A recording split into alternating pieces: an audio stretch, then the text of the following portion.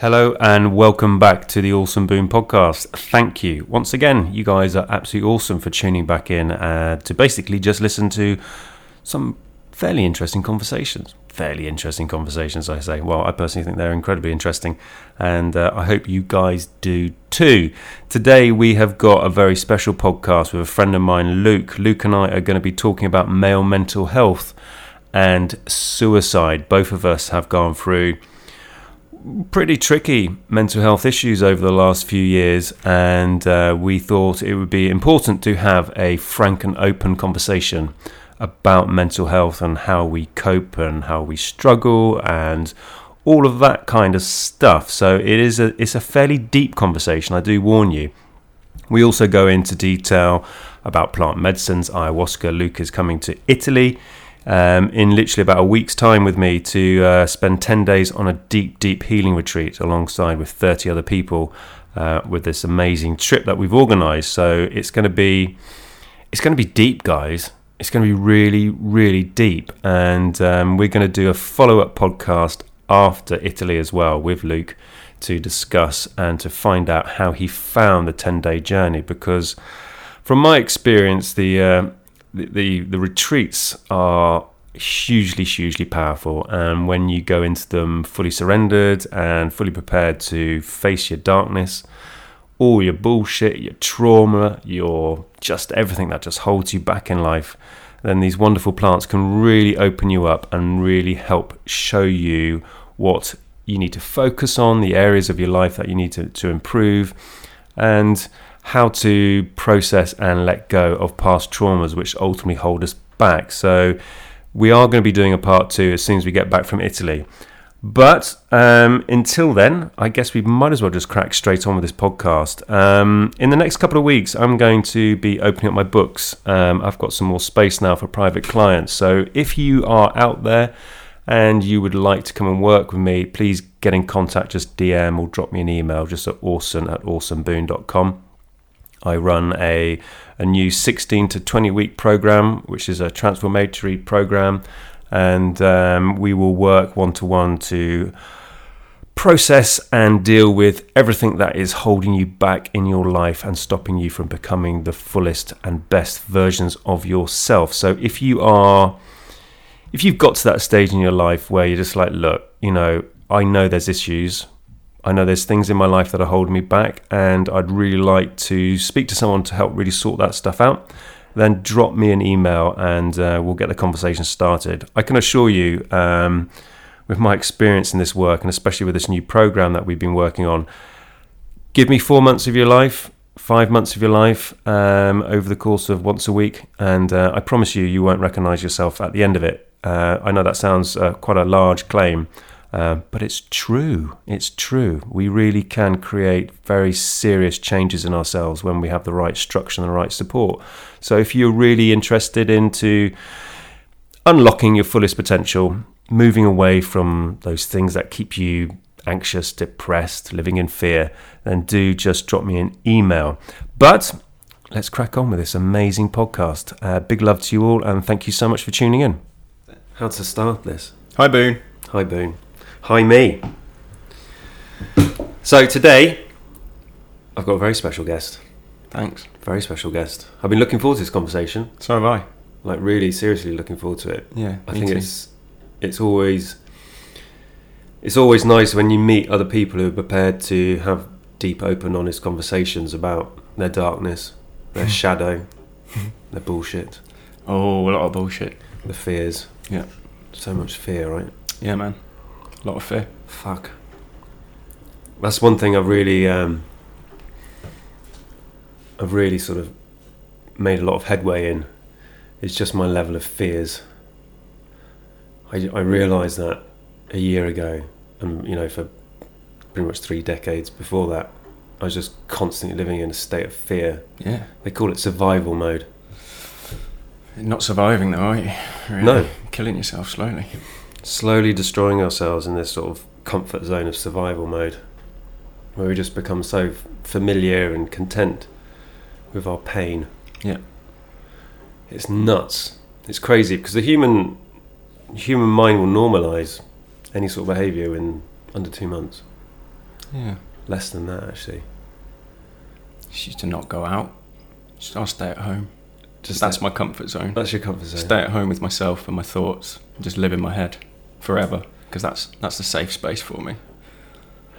It definitely wasn't. No.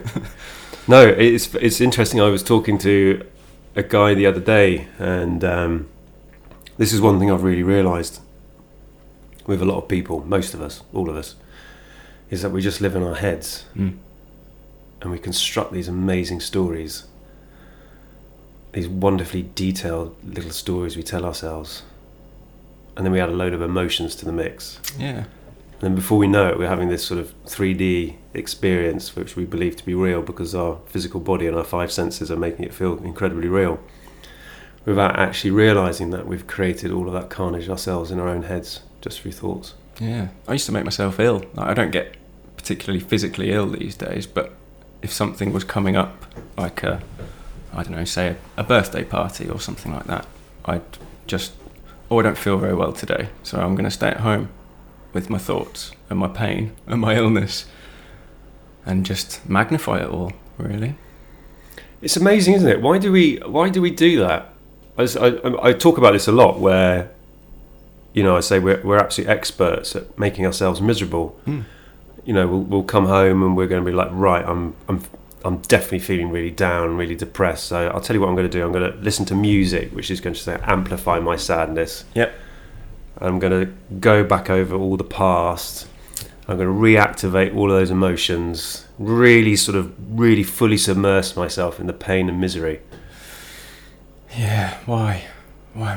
It literally achieves nothing. It's such a backwards way of thinking. Just hammering yourself into the ground with just negativity. But we do it because it's familiar. Yeah. We do it because we can predict that cycle, that cyclic event. I guess the fear of sharing that internal anguish, you think is going to bring you more pain because people will judge you for it and think that you're not fit to exist in the world. But you've already created that for yourself by telling yourself that you're not fit to exist in the world. Whereas if you just went out and had a chat with somebody, you'd probably feel really good. Totally. Yeah. But also, you know, again, it's this vicious cycle, and it's something, again, I talk about, and I'm going to be talking about a lot more over the coming months, is that whatever internal state we're experiencing, our outer state, our outer reality will mirror it.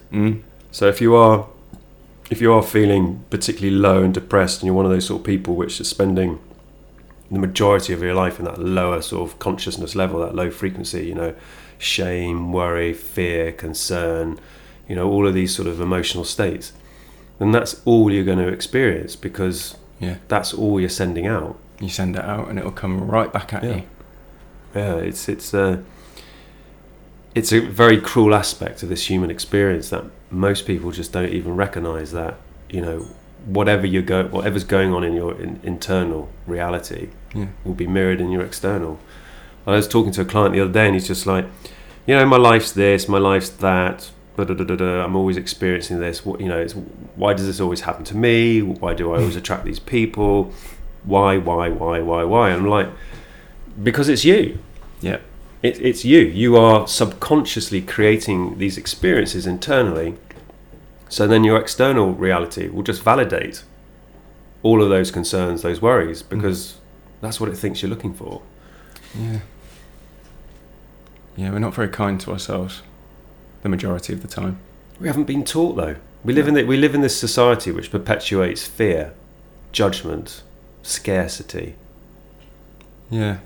Especially being a man, I think, with sharing that weakness, that internal pain, that suffering. You can't talk about that. You can't, because then people are going to judge you for it, which again is just a very backwards way of thinking. Why? Because I'm a man, can I not talk about things that I suffer on a daily basis? Because people are going to look at me as less of a man? No. But this is this whole really screwed up ideology on masculinity and what masculinity looks like. And again, I think that's what we were discussing earlier, that's been perpetuated through, past traumas and history and traumatic events like the wars, and men have got to be this, and this is how society is projected onto men what they think men should be. Pillars of strength. These providers, these people who just do everything. Yeah. Women get a really tough run as well. Absolutely. Because of that crazy masculinity, men have treated women like shit appallingly for many, many thousands of years. Definitely. And this is why so much of society needs to change, the way we look at things, the way we understand, the way we code experiences.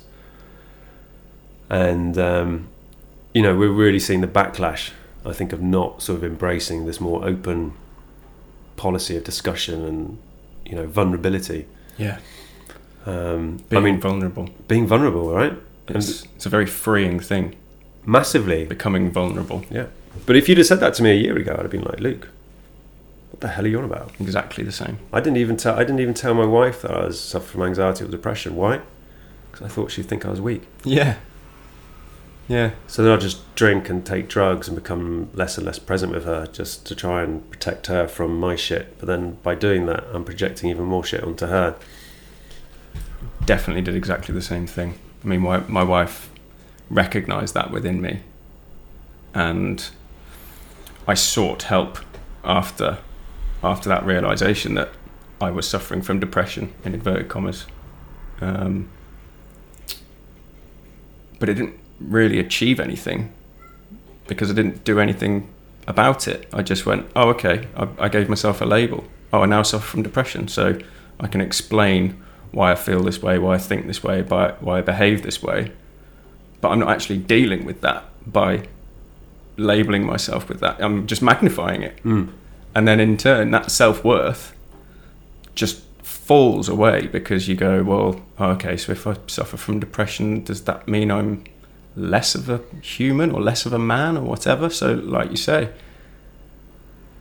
you just think, oh, well, I'm not good enough. And then you tell yourself you're not good enough, and you feel less valuable in the eyes of everybody around you. Definitely yourself. Like, you look at yourself in the mirror, whether it's an actual mirror or not, and you just think, not really a lot of point to me, is there? I'll just go to work and then come home from work and smoke a bucket load of weed so I don't have to think about anything, and then get up the next day and do the same thing. Yeah, just repeat. Yeah. Eat, sleep, repeat. Eat, sleep, hate myself, repeat, basically. Is what it was. Yeah, it's a crazy one, and I think that's why I'm excited about having these sort of open, honest conversations, because I know there's going to be thousands of people out there, millions of people, which will resonate with the same sort of experience of literally just like hating their lives, feeling just zero value, zero worth, judging themselves constantly putting yourself down, and like we just sort of said, if you're spending all that time hating yourself, thinking all these negative thoughts, then your external reality again is just going to validate all of that. Yeah. If you go out and allow it to, which then just knocks you down even lower and lower and lower, and then of course you've got the label of, well, I'm a depressive, I suffer from depression and mental health. So then you're telling yourself that you're ill. So then it's like, okay, well, this is the role, right? Yeah. This is what we're going to be. I'm ill. Yeah. And I don't really need to do anything about it because now I know I'm ill. So I'll just stay ill. And it's crazy, I remember going to the doctors years and years and years ago, when my first marriage broke down, and sat in the office and, in floods of tears, just sort of opening up in a very awkward sort of way. And the doctor just sort of sitting there, just listening and just going, well, I'll just give you a prescription for diazepam, and just take a couple of those every day, and we'll check in with you in 3 months' time. Yeah. I think I destroyed the entire pack of diazepam they gave me in a weekend, just to try and remove the pain. Yeah. But yeah, there's no real support, is it? It's just like, go to the doctor. You got 10 minutes to sort of try and discuss what your issues are. there's no specialist help particularly, and it's just like, well, just have these drugs and just get back to the life which is creating all this chaos in the first place. I went to the doctors a couple of years ago. It was very deep into a very dark time of my life, and I thought, I'm actually going to go and get some proper medical help, see what I can do. And I went and I told them I was having these homicidal, suicidal thoughts. And he was like, right, okay, well, here's 100 milligrams of sertraline. See you in a bit. Come back and see me in 2 weeks. Right, okay, let's give that a go. Went home. Wow. 7 days of that, and I wanted to kill everybody I saw. I couldn't leave the house. Just curled up in a ball of pain. Went back to the doctor. Told him what had been going on. Oh no, that was it actually. He said, oh, I want you to come back in 2 weeks, but I'm on holiday, so you can come and see my colleague, and I'll put on the notes everything you've told me, but it's going to scare the shit out of her. Oh, thanks very much. So everything, I've just opened myself to you and told you all of these things that I've never told anybody before, and you've just turned it into a joke. How is that gonna help somebody who's thinking about ending their life? It's crazy. But do you know what? That just absolutely validates what we were just discussing before we came on air about, the problem is with these health professionals who have never done any healing of their own. So then she can't cope with someone who's sort of projecting, suicidal thoughts and energy on her, because she can't cope. And, this is someone who's gone through 7 years of medical training, if not more. Mm. And you've got another person just joking about it. Oh, we're just going to scare the shit out of her. Yeah. Well, I suggest you let me see a doctor who can process and deal with it. Right? Absolutely. But when you're in that space and time, that's not the kind of thing you come back with. You just add it to your lack of self-worth, and it just confirms it and just makes you feel even more like you want to just not be here anymore, basically.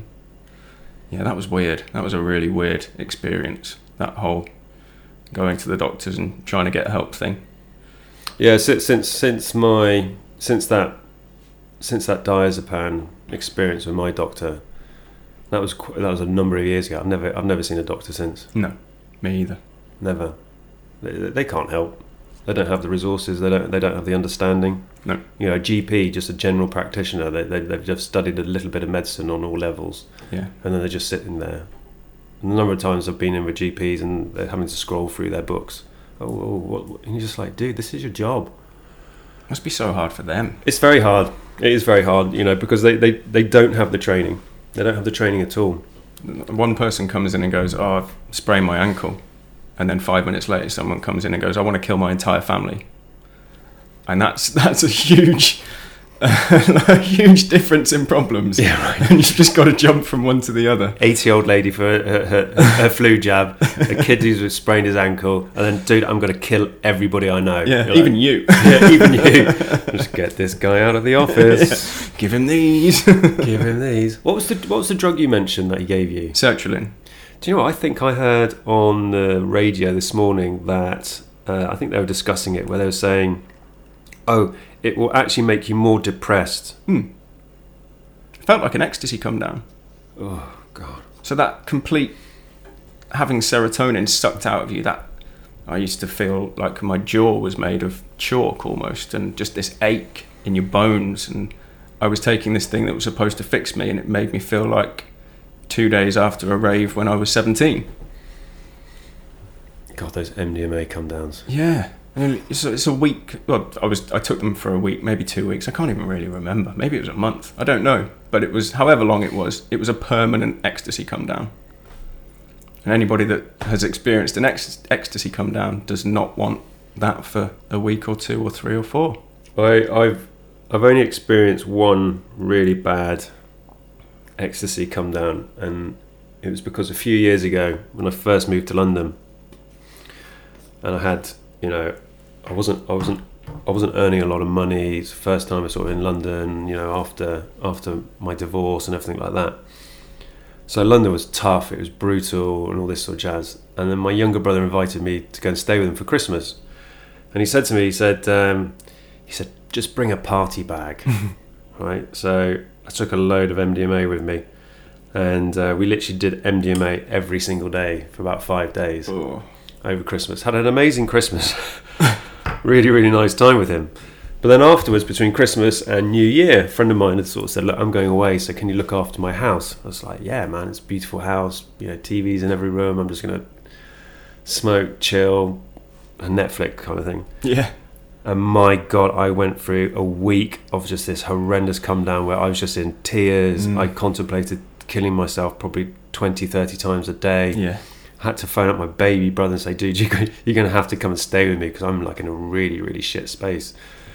And I don't think I've really sort of touched MDMA properly since then, because I mean, it just made me feel like hell. Oh, even the thought of it now makes me feel like I want to come down, to be honest. Yeah, brutal if you overuse it and abuse it like I did, for sure. Same with anything, really. Yeah. Use it, don't abuse it. I did it with weed for 20 years. Started in a good place, like we were discussing earlier. As a child, I went to bed every day till I was 16, 17 years old, something like that. Discovered marijuana at an age and almost immediately stopped that horrific thing that had controlled my entire childhood. And I thought, wow, this is a wonder drug. And then everything from that point onwards I could cure with weed. So I just smoked weed all the time, and I couldn't go without it. Do you know what? I think that's a really interesting point that I notice with a lot of people sort of in the cannabis community, where it is like cannabis is the wonder drug to cure everything. And I was in the same boat. I used to think that a lot. You know, yeah, well, if I'm stressed, if I'm this, I'm that, I can just have a smoke and it's gonna make you feel better. But I think with cannabis, what it does is sort of like on an energetic frequency level, it sort of resonates the same as acceptance. So it makes perfect sense, doesn't it? You come home, you're stressed from work, and you're like, God, I've just had the worst bloody day of my life. Smoke a joint, 3 minutes later, you're just like, oh, it's fine. Yeah. You've accepted it. Absolutely. But the problem is with accepting stuff which is incongruent to your life, continually doing it, you're just pushing down these problems, these issues that you have. You're running away from, you're hiding, you're masking, all of this sort of stuff. And what I realised, you know, I was aware at 21 years old when I did this amazing course in London that I was just riddled with shit. Yeah. Like mental health issues, problems from my childhood and all this sort of jazz. And I remember going, you know, sort of 21, 22, just going, I really need to try and sort this out. But I had absolutely no idea what that looked like, how to do it. I certainly was not going to go and discuss my mental health issues with anybody. You know, as a 21-year-old guy, you know, it's going up with your mates, girls and booze, right? That was the kind of thing. And this sort of banterish kind of male camaraderie of, you know, oh, well, you know, we're tough, we don't suffer from anything. I mean, I never once discussed my mental health issues with my closest friends. And I remember when I was at sixth form college, and I think this is when it really hit me once, when I was just like, God, you know, this is a very real issue for people. We'd gone out for a friend's birthday party. This guy we called Spoon. Lovely, lovely guy. And on Thursday, we'd all gone out. Thursday night, student night, gone out, got absolutely wasted, smoked loads of weed, had a really, really great night with Spoon. Fucking great night, you know, all night. Straight away, partied all the way through till dawn. Saturday was his birthday. Saturday morning, he hung himself. Man. He hung himself in his bedroom at home. He didn't leave a note, nothing. And I remember hearing the news and just going, we were like hugging and embracing each other and just talking about life and what we're going to be doing and girls and, you know, just everything that you talk about when you're 18 years old. And 48 hours later, he hung himself from a beam in his bedroom on his birthday. And this guy was the happiest motherfucker I've ever met. Yeah. Never depressed, always up for a laugh, always got a sense of humour, always telling jokes, always full of energy. And I was just like, oh my God. I remember going to his funeral and just being like, I can't believe this has even happened. Don't get it. No. You know, and then his parents are sort of like, well, you guys were with him, 2 days before, what happened, what did he take, and we're like, I think we're just having a laugh. He was fine. He never said anything. Never. That's the problem, isn't it? He never said anything. But we see this, don't we? We see this in society. I mean, look, Robin Williams. Yeah. This absolute genius comedian, this guy who spent his entire career making other people laugh, Yeah. but absolutely crippled with the worst type of depression and mental health issues. And you're just like, and on paper, with everything, a multi-millionaire, living in Hollywood, could do anything he wanted. Living the dream. Yeah, living the dream. With enough money in the bank, he could quit and go and live in the Himalayas and do whatever the fuck he wanted, step away from his society. Yeah. But he couldn't, and he took his own life. And you're just like... External validation, almost, I guess. That other people laughing at you, trying to make you feel better about yourself. But then it wears off at the end of the day when you go home and nobody's laughing at you anymore, because it's just you with your in thoughts. your house, in your head. In your head. Dealing with all of that shit. It's tragic. It breaks my heart just sort of thinking about, I did a video the other day, 18 people today in the UK are going to kill themselves. Oh. Yeah. 75% of that will be men. I know. It's a horrible thing. 18 people every single day on average. And that statistic is growing year on year. When we live in a society where actually life has technically never been as good. We've never been safer, we've never been more secure, we've never had more resources. The majority of us in the UK will have somewhere warm to sleep. We'll have electricity, we'll have internet, we'll have access to food, hot water. Of course, not everybody, but the majority of us really do. Yeah. Even if we are, on the breadline, living in a block like just over the road from me, they've still got that security. Yeah. Yeah. Suicide. It's a scary place to be. I was there 3-4 months ago. Woke up one morning and thought, yeah, I'm done. That's me. I'm done. My marriage had broken down maybe a week or two before. I was with my little boy, and I woke up and I thought, right, I'm going to go to my mum and dad's, and he'll be safe there. So we got up as normal, had a shower, had some breakfast, got in the car, went over to my parents, and I literally kissed him goodbye. And off I went. Took myself off for a walk to not exist anymore. And I didn't, obviously, because I'm here now talking about it, but yeah. How do you get to that? Still, I can't fathom it now. I literally kissed my boy goodbye. Yeah. Scary, right? So scary. That I could have left him with that. Left him without a father. That's the scary part. The scariest part of it. That I could have put my shit onto his life by making that choice. And I think I still don't really know, because I still spend a lot of time thinking about it. But I think he was probably the force that prevented it from happening. There was something inside me that said, you cannot do this to him. Yeah. It's challenging. It's really hard, man. It's really challenging. I mean, over the last year, since my big sort of ayahuasca experience, which really showed me my absolute darkest, deepest truth, I've contemplated it. I've found myself during the transition of sort of sorting out my mental health, stopping the drinking, and reintegrating back into this different world that I find myself in.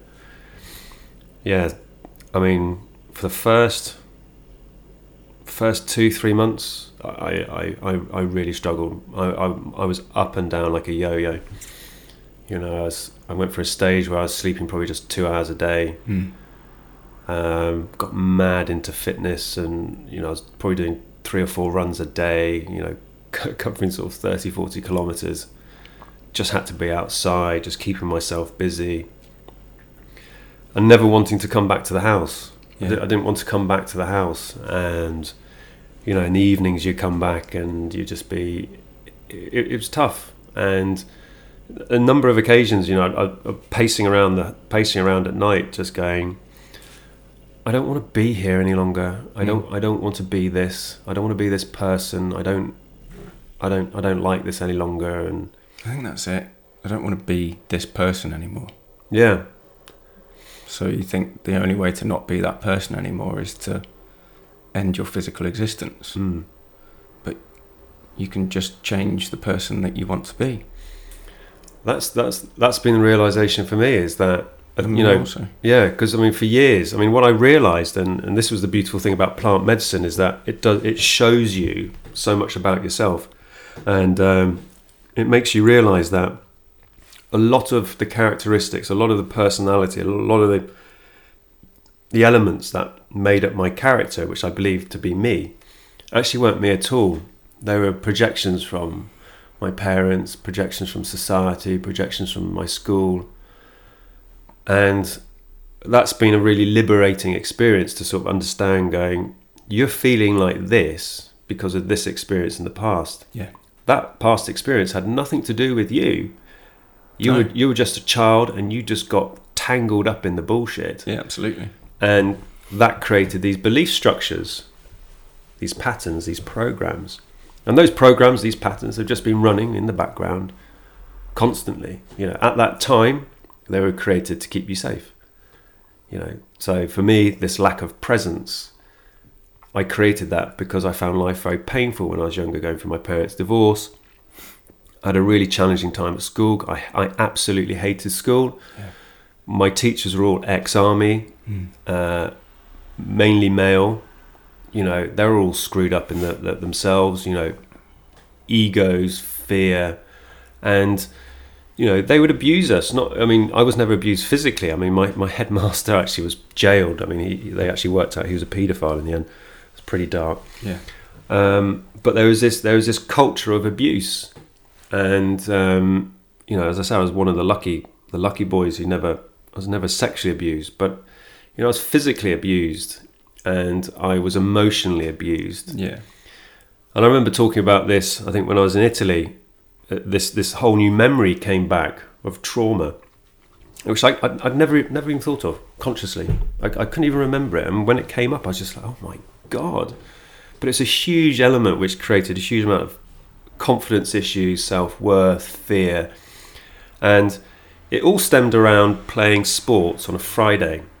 And it was winter time, so we'd obviously got muddy, sort of playing rugby or football, whatever we were doing at the time. And it was the end of school, and we'd have these huge sort of communal showers. And the idea of jumping in a communal shower with 30 other kids, butt naked, just made me feel just very insecure. Oh, me too, man. I didn't like the idea of it. You know, I wasn't body confident. No. You know, because I'd been bullied at school by this fat kid, right, who would just constantly sort of jibe me for being too skinny. And I really took all of that on board, and I really believed in it. So I was just like, the idea of getting butt naked in a shower, just like, there's no way. So I'd hide in the back of the change rooms, quickly try and get changed, pretend I'd have a shower, you know, put a bit of water in your hair. And wash your knees. Yeah. And then just get the towel wet. Yeah, I'm just going to dive out to the car, get home, and I can have a nice bath, safe at home, right? There was this young sports teacher who was a complete arsehole, and he saw me do this, and he was just like, you're getting in the shower. I was just like, and I kicked off. I kicked off like any sort of like 8, I think I was 8.5, 9. And I kicked off, and, you know, I was just like, no, you know, got upset. And this guy, I mean, he was built like a brick shit house, stripped me bare. He didn't throw me in the empty showers where my age group was. No. He chucked me in a shower with the 17, 18-year-old boys. Bit of sport. A bit of sport. And then he mocked me in front of all these other kids. And they all started mocking me. And then it was the wet towels being spun in the water and then whipping. Yeah. Which I don't know if anyone's experienced that. It is incredibly painful. Oh, yeah. I used to Yeah. get it in the kitchen. Yeah. They'd dip it in oil and whip me while I was washing up. Agony. And I'd suppressed this huge trauma of just shame, embarrassment, low self-esteem for years. But that program had just been running in the background for years, just holding me back, constantly holding me back, creating doubts all the time. Fear and doubt, fear and doubt, fear and doubt. And he just makes you realise just the carnage that people can project onto you. And then you carry it through for the rest of your life. Yeah. This guy probably doesn't even remember doing it. No, of course he doesn't. He'd probably be mortified if I pulled him up now about it. Yeah. I remember bumping into one of my teachers, this old history teacher, right? Ex-naval intelligence officer, Welsh bastard. Nothing against the Welsh. Love the Welsh, love the Welsh. But this guy was a complete narcissist. And he'd walk around the front of the classroom with this golf club. And if you weren't listening, he'd jab the golf club under the table to try and get you in the balls. Wow. And if you were out of range, say at the back of the classroom, you'd get that wooden board rubber Yeah. hurled at you. Yeah. And, you know, just, I mean, horrendous way to behave. Yeah. Our maths teacher used to throw board pens at us, but then we were not very nice to him, to be fair. So it was kind of our own fault. We deserved every minute of it. I was just too terrified. At my age, I was so lacking confidence. I just sat there shaking, just terrified to put my hand up, terrified to ask a question, just terrified. Terrified for the response. Yeah. Yeah. Our past does not define us. We are not our past. Not at all. I spent my whole life not wanting to be my dad. I say no, actually. I'll correct myself there. Not wanting to be my sperm donor. Because he wasn't my dad. He just provided that to create me. My dad, my stepdad's my dad. He brought me up. He looked after me. But my sperm donor was not very pleasant. He was abusive to my mother. Never abusive to me, by all accounts. But I basically spent my whole life not wanting to be like him. But that was always a very kind of present thought in my mind. When I'm a dad, I don't want to be like him. But by having that thought, you're holding on to that. When you could just shape the dad you want to be instead of the dad you don't want to be. Which I never did. Now I do. Now I know the dad I want to be. And yet it still isn't the dad he was, but I don't think about him. I don't compare my fathering to how he behaved. You can hold on to that for 36 years. Spend every day thinking about it. Don't want to be like him, don't want to be like him, don't want to be like him. And why even think about it? But then we're not taught not to think about it.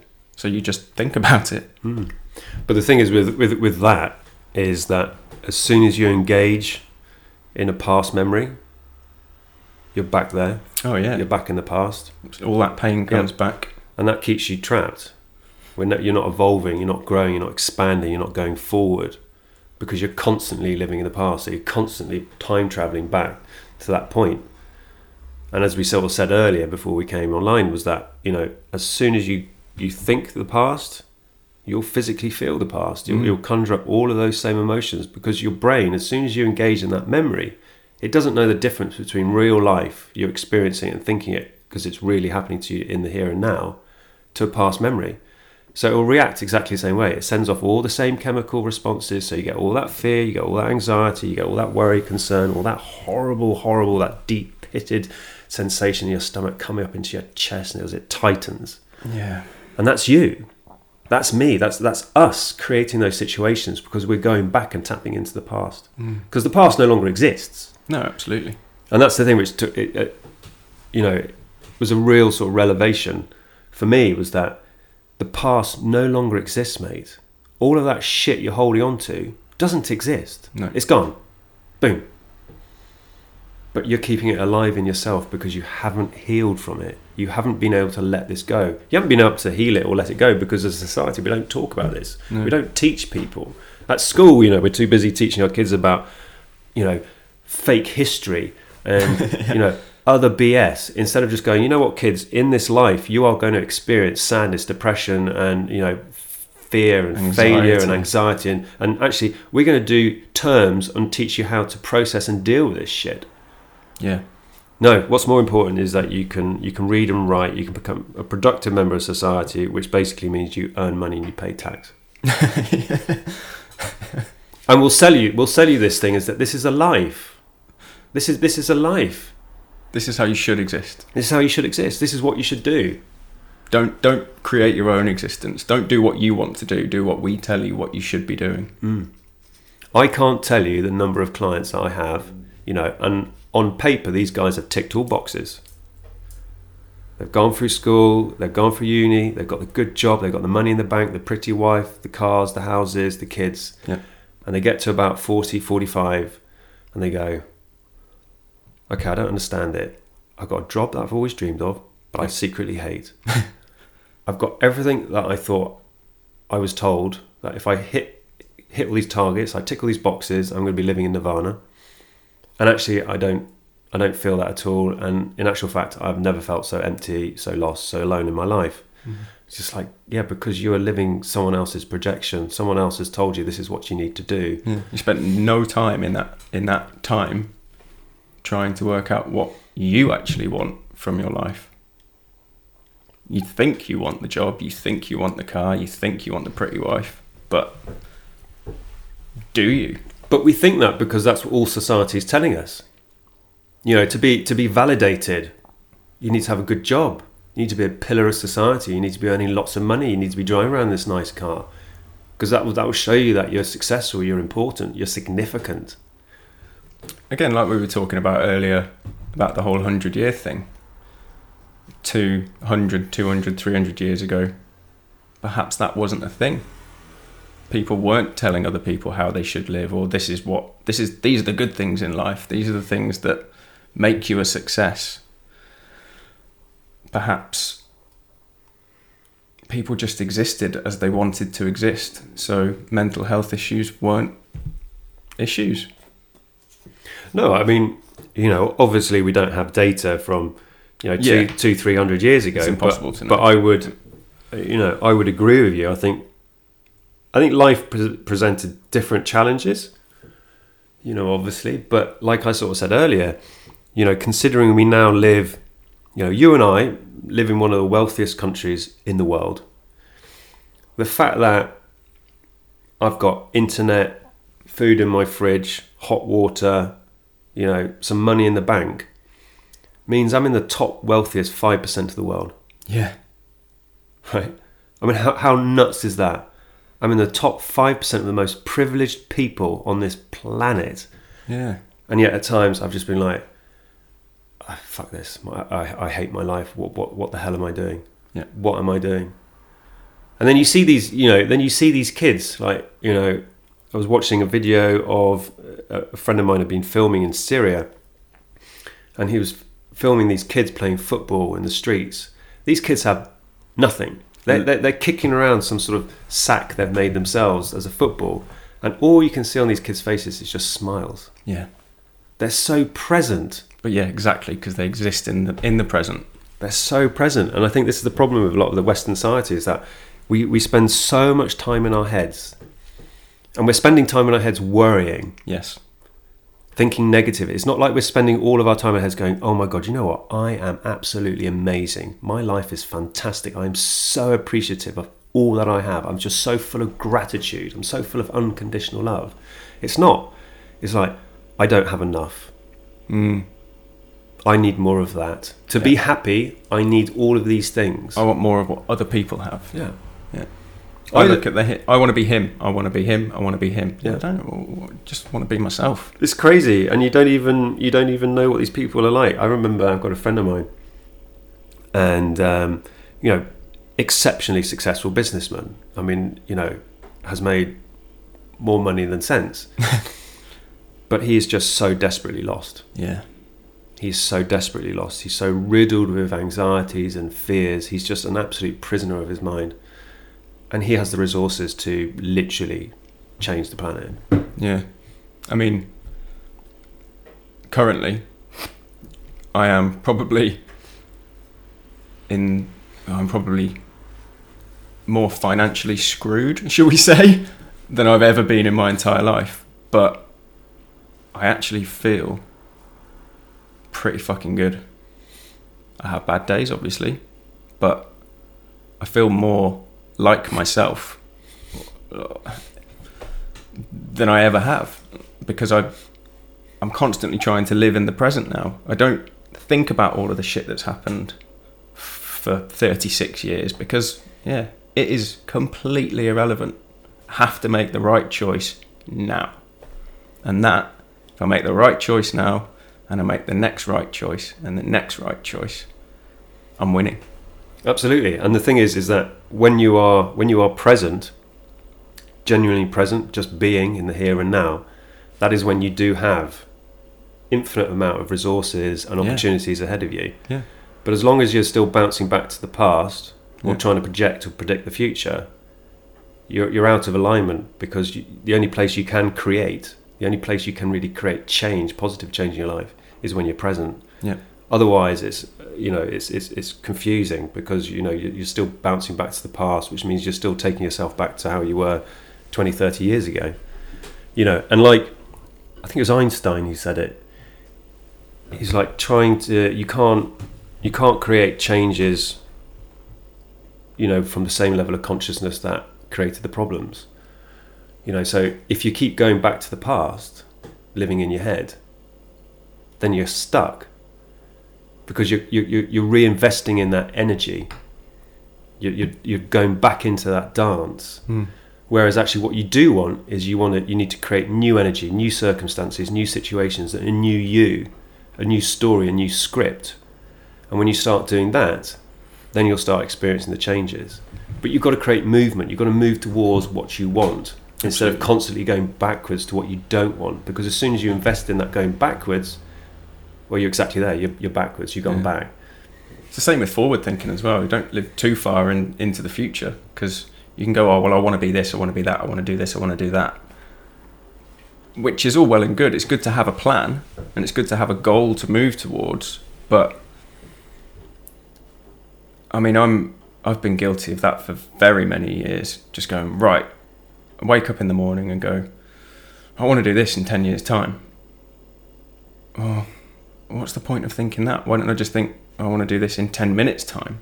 Because that's going to achieve a lot more than making a plan for 10 years' time. Because again, you're just taking yourself out of the present, putting yourself in a dream world, like creating a false existence for yourself that you think is going to make you feel happy.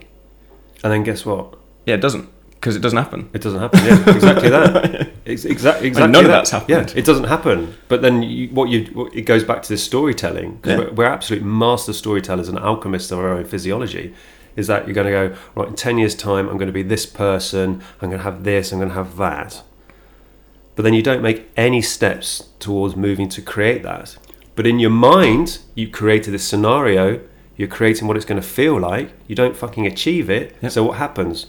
Boom, you plummet, because then it's just like, I can't achieve anything. I did that 10 years ago. I met my wife, and I met her, and immediately, like the minute she walked through the door on our first date, I was like, I'm going to marry that girl. And that was brilliant. I was in the present, and it happened. We got married, and we enjoyed our relationship for a long time. And I wanted to be a certain person, and I wanted her to be a certain person, and I wanted certain things from our marriage, and I wanted to have a specific job or whatever it was in 10 years' time. And this, as I sit here now, is the 10 years' time from that point. And none of those things have happened, because I decided what I wanted, but I did absolutely nothing to make it happen. I just thought, well, that's what I want to be. It'll happen. I don't have to put any effort in. I don't have to. I come home from work, and instead of saying hello to my wife and asking her how her day was, I'd be like, I can't talk to you. I need to go outside and smoke a joint. And then remove all of the emotion from myself, and then I could go and talk to my wife. I mean, what a fucked up mindset that is. And surprise, surprise, I'm no longer with her. And even that was somebody else's fault. But to a point, it clearly isn't. I've very much held my hands up and not been emotionally present throughout the entirety of my marriage. But you just have to learn from that, I guess. And I now, as much as it's a shame that we're not together and certain situations aren't as I would like them to be, I can't dwell on that because I'll end up back by the river or whatever. I just have to now make the best of everything that happens as it happens. And yeah, just take each day as it comes. I'm not living 10 years behind, and I'm not living 10 years in front. I'm living now. And it's hard sometimes, but it's also very, very rewarding. Sometimes I wake up with a bit of noise in my head, but I can think away the noise now. I understand it more now. But sometimes I wake up and I don't have any noise in my head. I wake up and I hear the birds, or I hear the cat asking for food. But yeah, it's an incredible journey over the last 3-4 months to go from 10 years either side of my actual present day existence to now. It's beautiful sometimes waking up and feeling alive. Oh mate, I totally agree with you. Like we were sort of discussing before. For me, very similar to you. I mean, I live with this. I describe it as a toxic soup. Absolutely. Of emotions and just negative self-talk and self-hatred and self-denial and shame and embarrassment and fear, and this whole sound system of craziness would just be so loud in my head that the only way I could sort of get rid of it was to start drinking at 10 o'clock in the morning. And you get up at 6 in the morning and smoke 2 joints before you've even thought about having a cup of coffee. Yeah, stuff like that. Yeah, it's tragic. And the crazy thing is that how many people out there listening to this do exactly the same, and they'll recognise it. They'll know it. They'll know it in their hearts, but they just feel so emotionally and physically stuck. Yeah. In that situation, they can't see the wood for the trees. They're just deep in that rut. Yeah. Well, I hope if somebody can listen to me, your average Joe, as it were, waffling on about my shit, if it flicks a switch in somebody's head, that's exactly the reason I'm sat here today. Well, I think this is why these conversations are so important, because, and this is why I like talking about it, because people, especially in this day and age, with the era of social media, people always just, there's a lot of lies, isn't there? People sort of live these sort of existences and they put it on social media, and on the face of it you think these people having perfect existences, but in reality that smiling photo is just a moment. Yeah, it's one of probably 30 photos they took to try and find the one that looked the prettiest or the best. Or do you know what, right? I was talking to a colleague not so long ago, who a psychologist, and he said that he's dealing with more and more children now, or teenagers, and with social media seems to be such a huge issue. So he said, especially like with girls, and boys, of course, it's not non-exclusive, but the average, so if they're going to do a post, to put a photo up, they'll take on average around 100 photos of themselves. Wow. Which they will just go through, then they're going to edit. Yeah. You're going to put filters on, you're going to do all this stuff, non-blemishes, clean your teeth, do your eyes, all this sort of stuff. They'll put it online. And if that photo doesn't get a certain amount of likes in a certain period of time, which they've pre-designed, then they'll remove that photo. The damage there is that they're trying to portray something that they're not. And they know this, and that's why they've taken that 100 photos, they've flicked through it, they've done this. And they're desperately seeking this validation. And they're seeking validation for something which isn't really real. You know, you're putting a picture up on social media, and just because it doesn't get a certain amount of likes, whatever that is, it could be, I don't know, they might be looking for 20 likes, they might be looking for 1,000 likes, but they're still looking for that validation, that external validation. And this is the tragedy, is that anything which externally validates you can be taken away.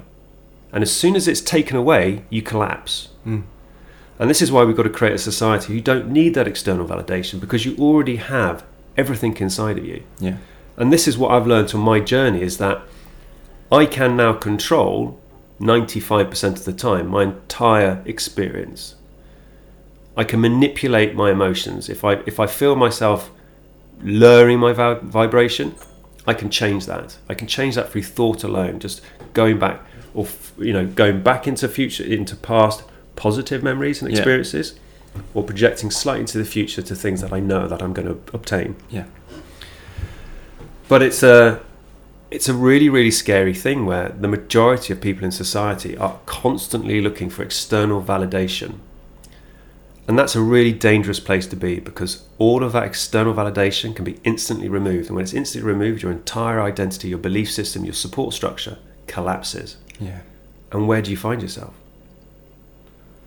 Pacing around a flat, thinking about how you might kill yourself because your life is shit. Stood by a river thinking, am I going to walk into that and not come out? Yeah. You know, and this is the tragedy, is that, you know, society isn't helping mental health. You know, we live in this very, very fake society. Absolutely. You know, my wife actually had a really interesting conversation with one of her clients, and one of her clients was in the 80s was this famous sort of musician. So in the 80s did really, really well, but obviously now is, as she described herself, a much more normal person, lost a lot of the money and stuff like that. But she was saying, and especially in London, she said, we're all walking around in designer clothes with big smiles on our faces, deep in debt, desperately trying to portray that we're something that we're not. We're looking again for that constant external validation from society. Oh, he drives that car, he must be successful, he must be happy. He's wearing that clothes, she's got that lovely handbag. All this bullshit, which is absolutely meaningless. I remember for years it'd be like, oh, you know, if I drive this car, I've made it, I'm going to feel like this. And, you know, I was very fortunate, you know, was able to, you know, drive the car of my dreams. And, you know what, for the first 8 weeks, I felt like the dog's bollocks. But then very quickly it was just a car. Yeah. It's just a means to get from A to B. Yeah. You could just walk. Yeah. A car which just caused me stress and worry, and I can't park it here, someone's going to break into it, all this rubbish. Yeah, and then it breaks down and it costs you a fortune, and you get yourself into more debt, and then just all, it's madness. Very much the same with me, not with cars, but say, I've got the latest iPhone, so I must have an iPad. You know, in fact, both of us need an iPad, so we'll get 2 iPads. Oh, and then because I've got an iPad, I must have a Mac. Because obviously you've got to have a Mac if you've got an iPad and an iPhone, because then they can all talk to each other.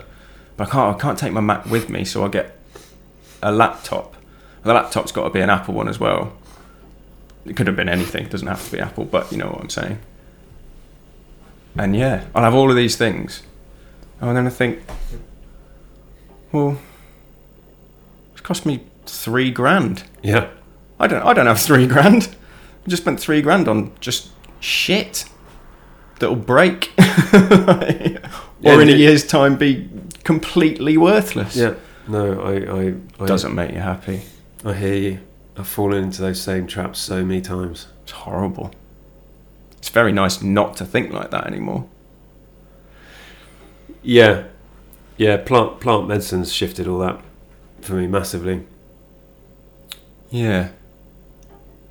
I think my steps back into plant medicines, and also steps away from plant medicines in inverted commas being the huge amounts of marijuana I smoked for 20 years. But just it's finding a balance, isn't it? I think definitely opened my eyes to a more purer way of existing, and the adventures into plant medicines that I'm going to be embarking on very soon. Basically, I like to look at myself as a bunch of Lego.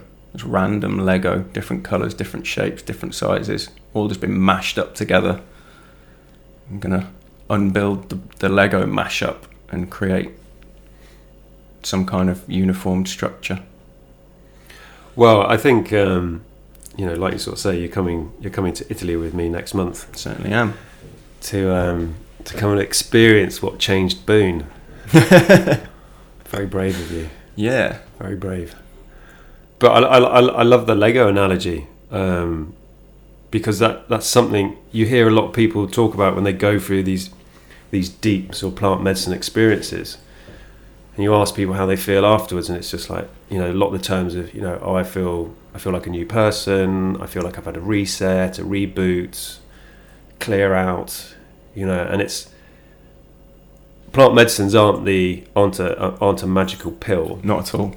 You've got to do the work alongside it. You have to do the work. But what plant medicines will show you, they will show you the areas that you need to work on. And then if you do work on those and you really go to work on them, they will disappear, and your life will be so different. If I look at my life, it's coming up to a year next month, from what I call my big sort of transition. I don't even recognise my life now. I talked to my mentor about this. I said I don't recognise that old version of me. Like I said earlier, she's just like, well, it wasn't you. It was only a tiny proportion of you. She said you weren't really here. You dissociated from this experience, and you were busy trying to cope with trauma and past issues. And now, being pretty much 100% present all the time. Being in the moment of now, you realise that you just got so much more control over your existence. Because, as I said earlier, it's always in this present moment. Just as you sort of said when you first met your wife, when she walked through, and because you're present, you're looking at somebody that you adore and you're creating feelings for. Yeah. You're like, this is what's going to happen. I'm going to do that. Yeah. And it does. And it's from this creation point of presence. Yeah. That we can really change our lives, but we don't talk about this as society. And because everyone lives in the past or projecting into the future, the very, very few people are ever present. The majority of people will have to go through meditation and stuff like that to become this present sort of state. And when I talk about being present to clients, they're just like, they don't have a clue what you're talking about. They're like, what is this present emotion? And it's just being. In the here and now, where you're just completely still, absorbing everything around you, where you are, wherever that is. Yeah, it's a beautiful feeling. It's an empowering feeling. It's a very, very empowering feeling, I find.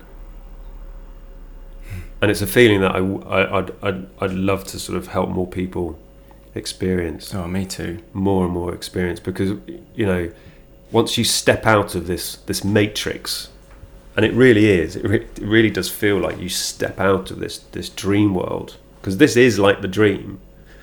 Everyone going through it in the past, present, they're the dreamers. They're asleep, and you have to wake up and realize that you're not your past. You're certainly not your past behaviors. Those are just moments in time which no longer exist.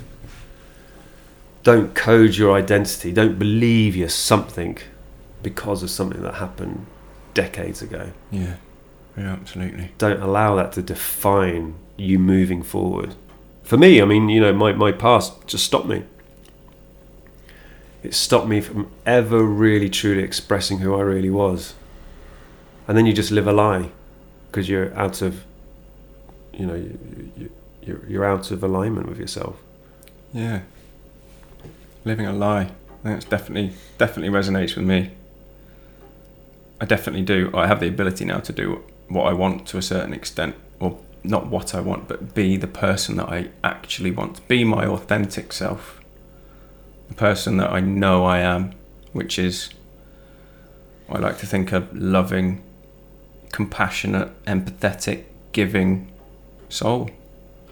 And I've, for whatever reason, believed that that isn't me for a very, very long time now. I don't know why, but we'll work on that one. We'll work on that one in Italy, mate. We certainly will. I think you'll be surprised just the sort of the answers, more insights. Yeah, I'm definitely not looking for answers. I think I spent a long time expecting answers, and that I've not asked the questions. So where am I going to get the answers from? What I want to do is ask the questions. Yeah. And then I'll answer them myself. Yeah. That's what I did. With a little bit of plant power. Yeah, that's all I did last year. I went in, and every single night I did the ayahuasca. I wrote down 1 to 3 areas I wanted to really sort of focus on and try to understand. Being plant medicine, being unpredictable, they didn't necessarily follow my nice human list that I'd created. Yeah. But it gave me exactly. There's this saying on the retreats that we always sort of say, plant medicines never give you what you want.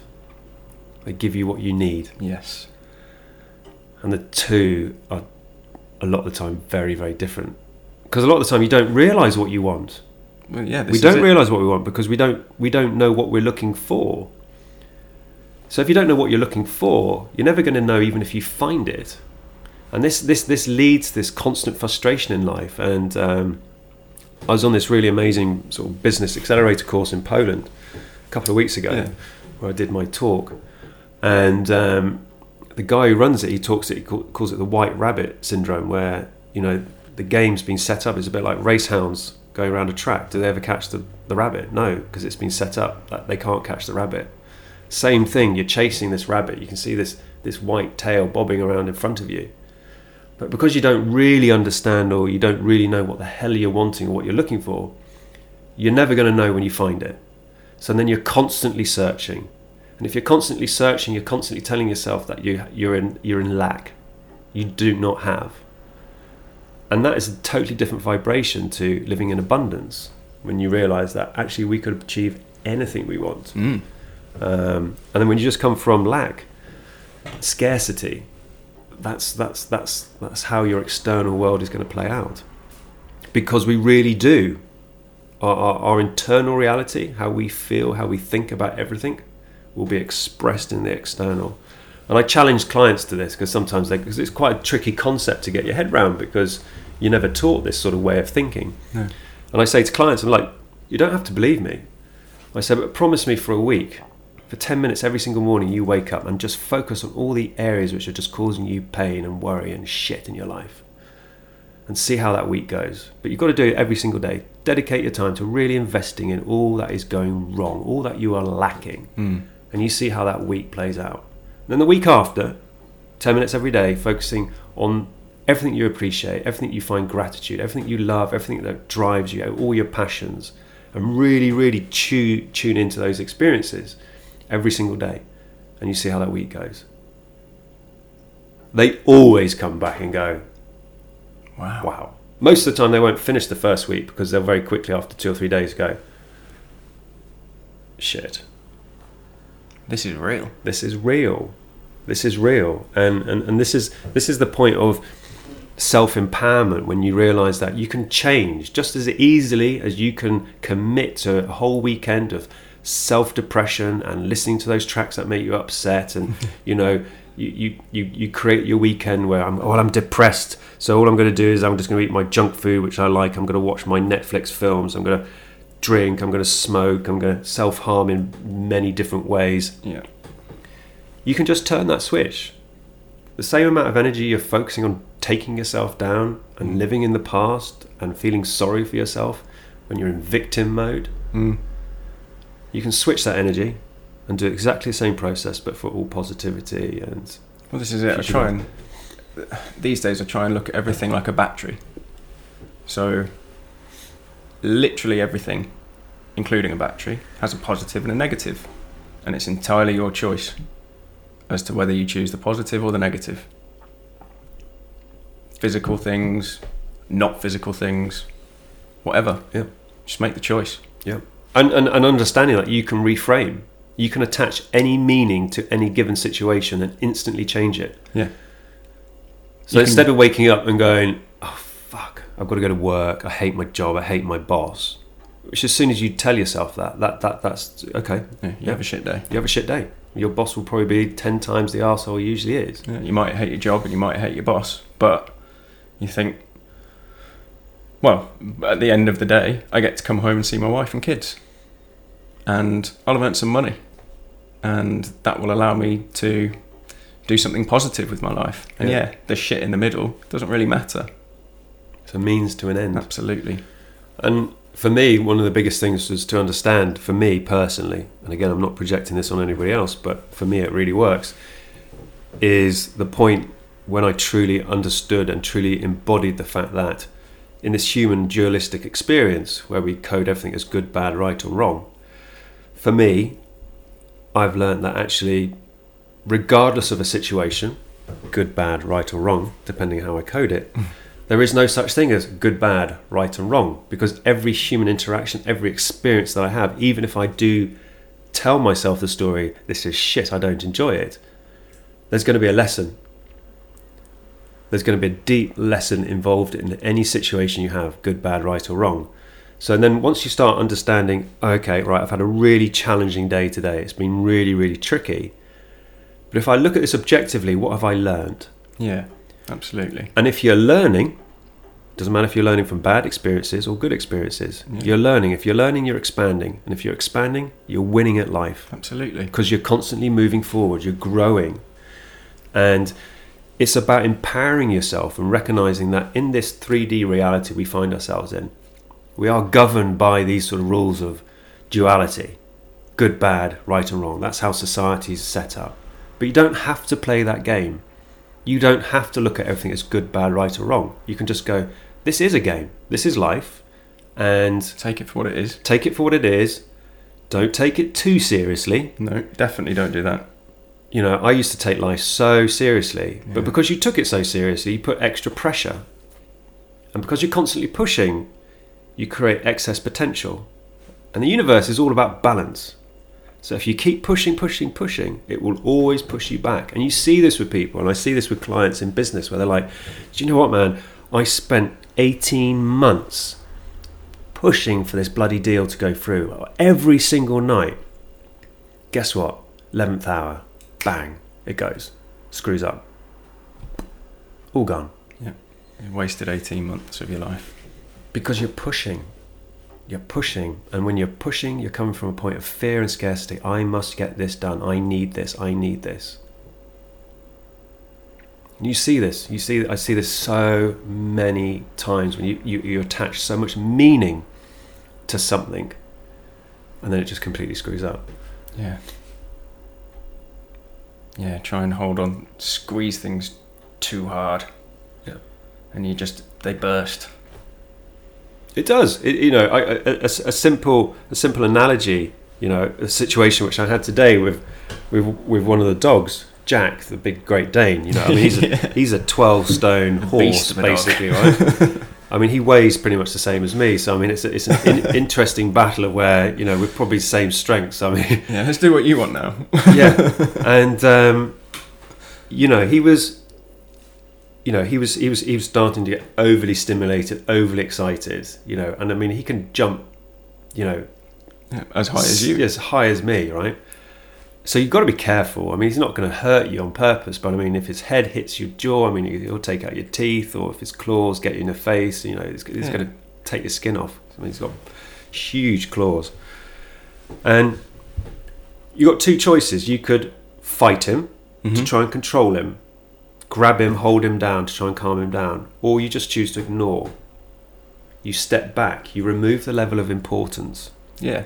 And by doing that, by literally just changing my energy, changing my focus and going, actually, you know what, he'll just calm the fuck down by himself. Yeah. It's the same with my little boy. Yeah. Like, say you're in Tesco and he decides to have a meltdown in Tesco because he doesn't want to be in Tesco, because who really wants to be in Tesco? Sorry, Tesco. Actually, we're not sorry, Tesco. No, we're not at all. I don't want to be in Tesco. If he decides he wants to have a tantrum, you can tell him to stop, you can tell him to be quiet, you can try and hold him down or whatever, and he's just going to have more of a tantrum. Or you just let him crack on with it, and in 2 minutes' time, the tantrum's over, and you just crack on with your day. Yeah. But why do you want to stop the tantrum? You want to stop the tantrum because you don't want other people to judge you, because you think that if your child's having a tantrum, then that reflects on you as being a bad parent. It's got nothing to do with that at all. He's 2. Yeah. He's 3 next week. It's the same emotions as a teenager, but you're in a 2-year-old's body. So they can't deal with it. So they have a tantrum. Just let it go. Yeah. But you see this with parents. You know, I specialised working with children for years and years and years. And it's exactly that. I always liken it to, you know, you got your child who's kicking off, having a tantrum. So he's creating a lot of energy. Mm. And then you see the parents come into that situation angry, pissed off, desperate to control it with even more energy. Loads of energy. And then guess what? Those energies combine, and before you know it, you just see this absolute shitstorm of this parent-child sort of face-off. Instead, we're just like, all right, dude, well, you lie on the aisle, I'm going to go and pay, so I'll see you by the car, yeah? See you in a minute. And, you know, as soon as you walk around that top of the aisle, they're going to be like, oh, shit, where's Dad gone? Running back around. Oh, well, you calm down now, have you? Yeah. Another thing I learnt with that kind of a situation is I'm not going to say a lot. I would look down on my child. My child is tiny. I'm 6 foot. So trying to reason with a 2-year-old, if that's even possible, from, say, 5.5 feet above them, looking down on them, this huge physical presence going, don't do that, don't do that. It must be quite intimidating. So I drop myself down to his level. So my eyes are level with his eyes. And I say, dude, tell me what's going on. Yeah. And the difference in the reaction is incredible. Because you've brought yourself down to his level. You know what I mean by that. And yeah, it's just you get such a calmer response from that calmer approach, rather than being authoritative and you mustn't do this. Just, yeah. It never works. Never works, man. I witnessed it yesterday. I was driving through Notting Hill, and it's about the time, you know, the school run, so you got all the parents and kids trundling off to be educated. And Misinformed, yeah, absolutely. And there was this mum, you know, with 3 kids, and yeah, they were playing her up, you know, just being kids. And she lost her shit in the middle of the high street. I mean, but like screaming at this child, and I'm just like, you've totally lost control. Yeah, you're not getting that back. You have completely lost control, and they will completely lose respect for you because of that. Instead of just literally just working out, right, why are they playing up? What is going on? Yeah, because they've just finished school and they've been in a very strict environment for 6 hours or whatever it is these days, and it's a release. Just let them get on with it. Yeah, they're kids. Yeah. Well, I think this is why we were so lucky. You know, it's sort of our sort of age group. I mean, I think a lot has changed. I think there's a lot more pressure on. I think there's a lot more pressure generally nowadays. Definitely. I think social media is a lot to blame for that. So do I. But I love social media. Oh yeah, don't get me wrong. I'm not going to ever slam social media. I just think more people need to use it in a much more positive way, instead of just using social media to perpetuate about their bullshit and their everything like that. You know, you see so many people. Facebook, my God, you know, Facebook battles. Yeah. I can't do Facebook. I don't enjoy Facebook anymore, to be honest. I prefer Instagram. Yeah, me too. It's much less bitchy, I think. Such a powerful tool. Actually, I'm stealing this from Mr. Pen Chan. Said this morning, social media is such a powerful tool, but such a destructive force. You just have to use it for the right things, the right reasons. I think that's everything. You know, if you... as long as you have the right intentions, Yeah. you know, it's all about intention. You know, what you're really hoping to do and achieve. I mean, like with my social media, my intention is to try and get people to think, to question, to wonder, to ponder, you know, the potential possibilities of changing their world, you know, and trying to do it through, you know, hey, look at me. You know, I'm on social media. I'm fairly popular on social media. People like me, but I've gone through this journey. You know, I was an alcoholic. I was a drug addict. I was a completely non-present, selfish bastard at times for a very, very long period of time. Everything crap in my life was ultimately all down to me and completely my fault. Yeah, I hear that. And absolutely owning it. And do you know what? The weirdest thing, and again, you know, this is the wonders of like plant medicine.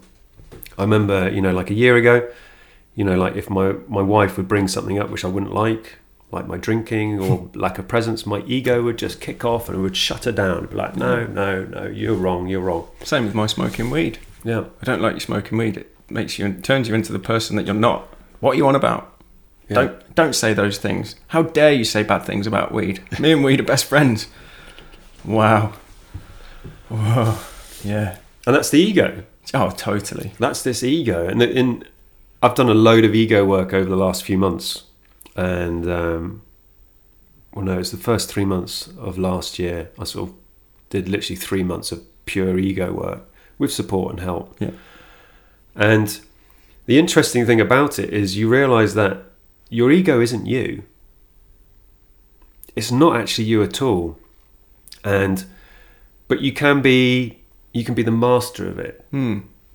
You know, it's a subordinate. It's part of this physical body that we have. It's part of the programs which come with it. Yeah. And we can allow our ego to take control of the situations. And we if we're all honest and completely honest about this, the majority of the shit situations I've found myself in is because my ego is kicked off and just wouldn't let it go, wouldn't apologise. I remember saying like, you know, inappropriate things to my wife or something, you know, nasty or just a little dig. You know, I was never nasty, but you know, you'd say things which would cut people and hurt them. And there'd be a part of me would be like, dude, you've got to apologise. And the ego would just be like, don't you fucking dare. Yeah. You're weak if you apologise. Yeah, what do you mean apologise? You're right. You're always right. Yeah. Don't you dare apologise. Now, I will use every opportunity to apologise, to experience that vulnerability. Because before I was so scared of being vulnerable, again, because this male masculine thing, we can't be vulnerable, we've got to be strong, we've got to be tough, we've got to be all this ridiculous notions. But now I've realised that actually being vulnerable and owning your own shit, if you make a mistake, owning it, say it, just take it, you actually find a huge amount of power in vulnerability. Oh, absolutely. Huge power. Much more power than this ego going, no, they're wrong, you're right, dude, everything is, you know, they're all against you. Yeah. All arseholes. Yeah, I used to get really bad road rage. But I always thought it was because other people were bad drivers. Of course. And it was me seeking, not me, it was my ego seeking a battle to try and make me feel better than other people. Driving down the motorway, I could just drive past someone using their phone and think they shouldn't be using their phone. Or I could drive past that same person using their phone and give them a load of shit out the window in hope that they'd react, and then I can react and I can feel like the bigger person. And what a waste of time and energy that is. Oh, I agree, but the crazy thing, I used to do exactly the same. It's judgment. This is a wonderful thing of judging people, right? Yeah. But what I've realised is that when we judge others, we're actually judging ourselves. Oh, totally. Because my God, I'd be like, son of a bitch using his bloody mobile, not paying attention. 2 miles down the road, Guess texting. What? Yep. 10 minutes later, what am I doing? Exactly the same. Exactly. But it's fine because I'm doing it. It doesn't matter. Other people can't do it, but I can do it because I'm sensible. I can do it and drive sensibly. He wasn't being sensible. This egoic madness, delusion that we all fall into, and it's just such bullshit. But again, it will just trap you. Oh, and just a big ball of negative energy. And then you do that on your way to work at 7 o'clock in the morning. That's it for 11 hours. Yeah. You just live in that big ball of negative energy until you drive home on the same motorway and see the same things and then take them home with you. So you spend the whole evening in that big ball of negative energy. But do you know what, right? I'm going to throw a theory out at you. Okay. So think of it like this. When we are living in the past, living in the future, living in our heads, we as human beings will be constantly looking for reasons to self-pacify. So people get into a negative behavioural system where because they enjoy drinking or smoking weed or taking drugs or partying or going out and sleeping with loads of women, they will potentially subconsciously create situations in their day-to-day lives to validate that type of behaviour. And this is what you see it with people. They come home and your wife will go, "Oh, do you really need to have a smoke tonight? Do you really need to have a drink?" You're like, "Sweetheart, with the greatest respect, you have no idea the sort of day I've had. I've had the day from hell." Absolute day from hell. And you've been telling yourself all day, "Oh my God, I've had the shittest day of my life." But it doesn't matter, because I'll get home, I'll be able to skin up a nice joint, sit down with a cider, and it's all about me. Yep. So what you're doing, you're actually rewarding yourself, because it's something that you enjoy, because you do enjoy it. Yep. You're now rewarding yourself for negativity. Yeah. And now we can start to see why this behaviour never changes. Because yes, I will have a really shit day every single day, 7 days a week at work, but it doesn't matter, because I'll be able to come back and I'll be able to warrant. Yeah, can justify that joint. Justify the fact that I can now get smashed off my tits. Yeah. And you see it, people, Friday night, let's just go out and let's just get absolutely smashed. Why? I've had the worst week, so I'm now going to reward this terrible week with me getting absolutely wasted.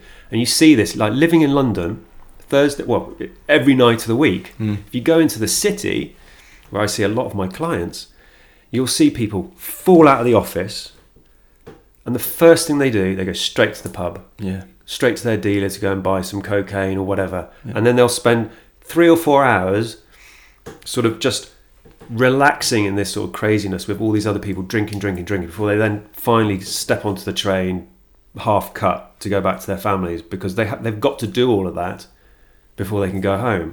But they're doing that because they're rewarding themselves, saying, I've just had an absolute awful day, and I'm just going to have to get myself into this state before I can process the things. Every day was an awful day for me, for exactly that reason. Yeah, I've had a shit day at work. The people I work with are not nice people. I'm never going to progress because of X, Y, and Z, but I can go home and smoke that joint. And then just accept everything and everything's okay. Yeah. And then get up the next day and do the same thing again. Yeah, don't have to think about it. Just go home and smoke myself into a stupor where I'm just like, just stare at the television for a few hours, go to bed. Sweet. I mean, how many of us are doing that every single day? And in the back of their mind, they're growing more and more dissatisfied with their lives. And the problem is that you can suppress that. You can suppress it for a long period of time, but it will come up and it will bite you when you least expect it. Oh man, it did that so hard. So hard. Yeah. And this is why healing, like doing your own personal healing work, is just so important. And I bang on about this all the time now, because the benefits that you'll get from actually really engaging in deeply healing our bullshit, our traumas, our pain, will just free us. And going back to your battery reference, think as your battery as your energy levels. So when you come into this world, you've got 100% supercharged, superconductive battery. But throughout our lives, we're spending energy on traumas, external stuff.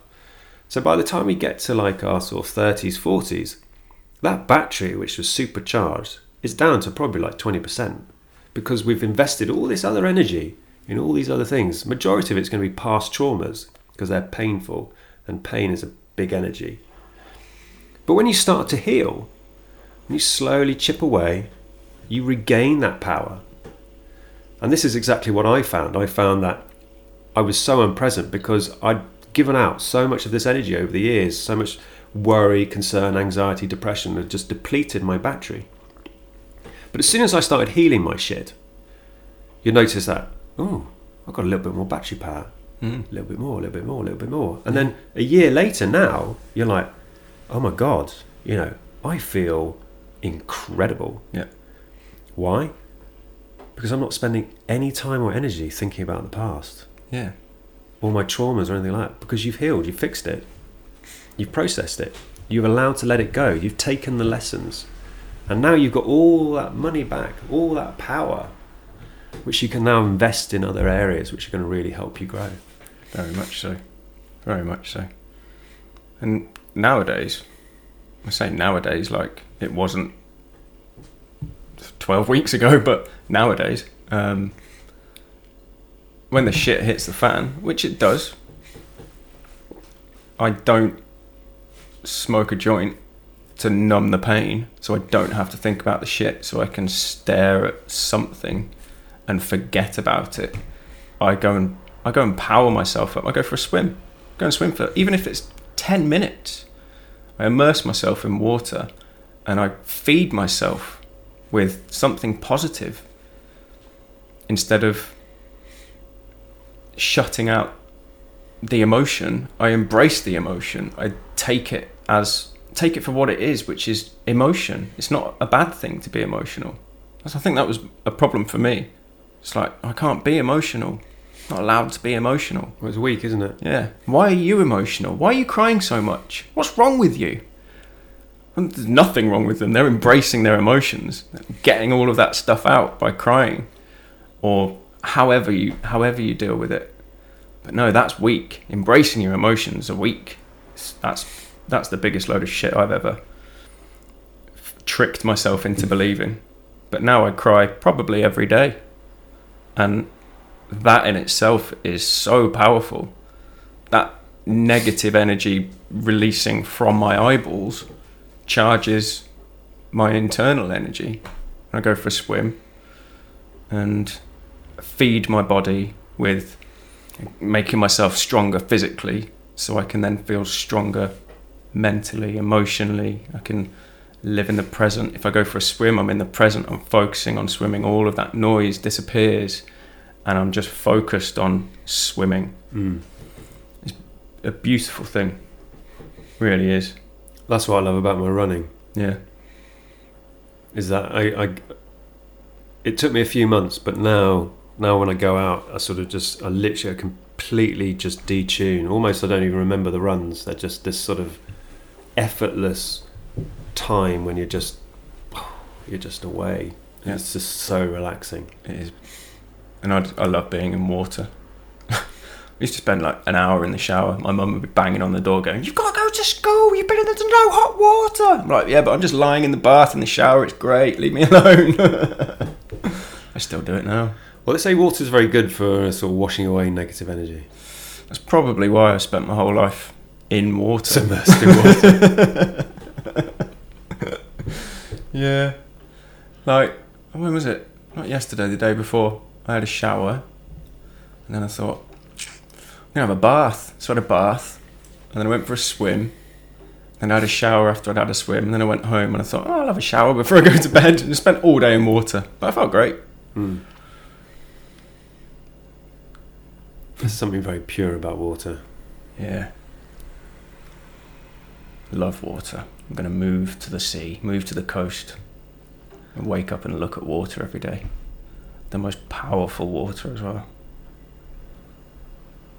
So much power in it. Love it. Yeah, no, I totally agree with you. I think it's fascinating. I just wish I was around an area where I could. Well, I can swim at Hampstead. Hampstead Heath has got a sort of a natural pool. It just looks like a pond. Yeah. I think wild swimming. When I do move, there's wild swimming clubs, and there's a few rivers down there that are so pure and clean that you just go swim in them. You don't have to worry about it. Yeah, I remember watching a documentary about wild swimming a few years ago, and I love the idea of it. When I lived abroad, I'd go swimming every single night in the sea. Usually have a joint, and then just go out probably 100 feet. Yeah. And just lie on my back, no clothes on, always go swimming naked, and just look up at the stars and the moon and just let the waves just sort of lift you up, take you down, lift you up, take you down. No, swimming in the sea is something I'm going to have to overcome. But You're not sure on the sea? I love the sea. I love being on the sea. I love looking at the sea, hearing it, smelling it, swimming in it. Not so much. When I was a kid, I went on a family holiday to Gozo, and I remember the broccoli and cauliflower that my mum will be wetting herself now if she's listening to this. The broccoli and cauliflower that was floating in the sea. I just couldn't do it. It was just tickling my legs, and it just created this fear within me that I just grasped onto for the rest of my life. Something's below me. Yeah. Something's touching me. I don't know what it is. The fear of the unknown, I guess. And also I remember going on holiday to Ibiza when I was, I don't know, 12 with a mate of mine. And he got 12? Ibiza? Gosh. Oh, we weren't raving. Oh. I was going I to did say. get my hair braided though when I actually had some hair. But he got stung by a jellyfish one day, and that and the broccoli and cauliflower incident, and I don't think I've swum in the sea since then. Oh, you're going to have to embrace that fear. Oh, I'll totally be going in. We'll do that in Italy. Yeah, man. I've got a jellyfish story. Yeah. Right. So about 3 years ago, my wife and I go to Mallorca, sort of end of the summer, and we go to this sort of remote little sort of beach, and this sort of local guy's just like, just be careful of the jellyfish. I'm just like, jellyfish, Whatever. whatever, it's not a problem. Anyway, my wife has no fear really, and was just swimming around out there, just enjoying herself with this new mast that we'd bought. And then she's like, "Oh, you come in." I was like, "Yeah." And we're both just swimming and just diving down, just looking at everything. And I'm just treading water, just looking at her, just treading water. And then suddenly, this sensation goes up my arm and across my back, around my neck, and it literally felt like I'd been shot. Whipped with this burning hot whip. It was agony, and very, very quickly I felt my whole left hand side just go numb. And she could see that something was wrong. She was like, "What?" I was like, "I've been stung by a jellyfish." But as quick as I'm saying that, I'm literally feeling my whole left hand side shut down. I'm just like, and my breathing goes, I'm just like, oh shit. Like 100 yards from the beach. So I'm like, I guess, right, just get on your back, because you hold your lungs with air, you're going to float for a bit, and then just sort of paddling back. And I'll show you the pictures afterwards. And I got stung by a box jellyfish. Wow. Right? I had no idea what a box jellyfish was. When I lived in Bermuda, we'd get Portuguese man of war, and I got stung by them a few times, and it was just like vinegar on it and you're fine. This box jellyfish, so these apparently these buggers can kill you, right? The agony, the pain was just so severe. So obviously we left the beach as my whole side just started to swell up and all these lesions and these, awful. I'll show you the pics. Yeah. And miles from hospital, and I'm just like, I probably don't need to go to hospital, but I'm feeling very, very weak. So typical me in full alcoholic drug addict mode was just like, we're going to the nearest restaurant and I'm going to drink like a bottle of Prosecco, I'm going to eat a load of cheese. Which I did, and then went back to the house and literally just passed out. And arm was all sort of looking pretty shit. We went out for dinner, and my wife said to me, she's like, I knew something was really wrong with you. She said, when you went to pick up your glass and it fell straight through your hand. And my whole side was just weak. And when I came back to the UK, it was bleeding. It was really, really aggressive. I'll show you the pictures. Yeah, they're pretty savage. So I had to go to the tropical medicines unit in Central Town, right? And the consultant looked at me, just like, when did this happen? I was like a week ago, because I flew straight back out to go to Product Earth in Birmingham when it was on. Right. And the whole weekend, I mean, it's just oozing, and I was just fevering, and I felt awful, but I manned it out, right? Yeah, man up. Because men are not pussies. And I go there, and I have to go there twice, and they spend hours pulling out these tiny, tiny little poisonous barbs, which this fucker shot into me. Wow. Hundreds and hundreds and hundreds of these things, right? And he said to me, he's like, You went straight to hospital, right? I was like, no. I said, straight to the pub. I went straight to the pub and basically got really drunk. And he looked at me and was just like, huh. Actually, yeah, that's quite a smart move. He said, because the booze will slow down your system, so it will stop the poison going around. Okay. But it took months. It took months to heal. I'm still scarred now. Wow. And it completely shit up my wife. She was just in tears. She was in tears. She said, "I thought you were going to die." Yeah, I can imagine. And so that's my jellyfish story. Yeah, and I'm still scarred from it 3 years down the line. Yeah. So I'm pretty careful of jellies now. Yeah, Portuguese man of war on our shores, don't we? Yeah, they can wash in. Mm. They can wash in. They'll give you a nasty sting. Yep. Um, Incredible creatures, though. Yes, amazing to look at. Absolutely incredible. I didn't even see this thing. No. Didn't see it. It was such a shock. It literally felt like I'd been whipped by this burning hot whip from Satan or something. The pain, the searing pain for your body, and when you feel like your respiratory system getting weaker and everything going numb, you're like, oh shit, it's curtains, right? Yeah, well, that's why I don't swim in the sea. I haven't done for 25 years probably. We'll have you swim in the sea next month. Yeah. I haven't seen any jellyfish in Italy. Do you know what we're going to get out of Italy now? There'll be loads. I'm going to Be get stung everywhere. again. I'm just going to be like, Jesus Christ, why did I manifest It's this? all right. I got your back, dude. It just pulled me in. I'll bring some Prosecco. I don't drink anymore. No. I can't Neither do I. I can't even use the alcohol. Just pour it on you. Just pour it on me. Douse me in Prosecco, yeah. So yeah, that was a pretty crazy story, but I survived. You did. Didn't feel suicidal then. No. All I wanted to do was to survive. Was live. Yeah. Bring on the jellyfish. Bring on the jellyfish. Well, do you know what my landlord always says to me? She said, "What you lot need now? You need another war." I'm just like, I'm not sure I'm going to agree with you on that. Yeah. But, it's that generation. No, we never had these problems when I was younger. We just got on with it. Well, I think all of us are paying for your sort of stiff upper lip mentality in this emotionless British sort of. Yeah. Just experience. crack on. Crack on. It'll be fine. No problems. Yeah. Everything will be fine. Tally-ho. Just go and stand in that queue for a bit. Queuing. God, we're like cattle, aren't we? Yeah. I was queuing earlier to get my tube ticket because obviously I'm from rural Warwickshire and don't have an Oyster card, so I had to buy a physical tube ticket. And I'm there, stood patiently in a queue, and there's people just dotting in and out, and I'm like, yeah, this clearly isn't working. Just get involved. London's like that. But what's interesting though is that people accept it. They don't even get angry. If you like cut in front. Or 6 months ago, I'd have lost my shit. What are you doing? There's a queue. I'm in a queue. Can't you see? Just being efficient. So I'll be efficient. Yeah. And not get angry because I don't want to take that around London with me. No, there's already a lot of anger and confusion and misery in London. Everywhere. Everywhere, yeah. I think it's accentuated here. It's a very hostile environment, London. Yeah. For the majority of people. It's a city with every opportunity you can ever wish. Yeah.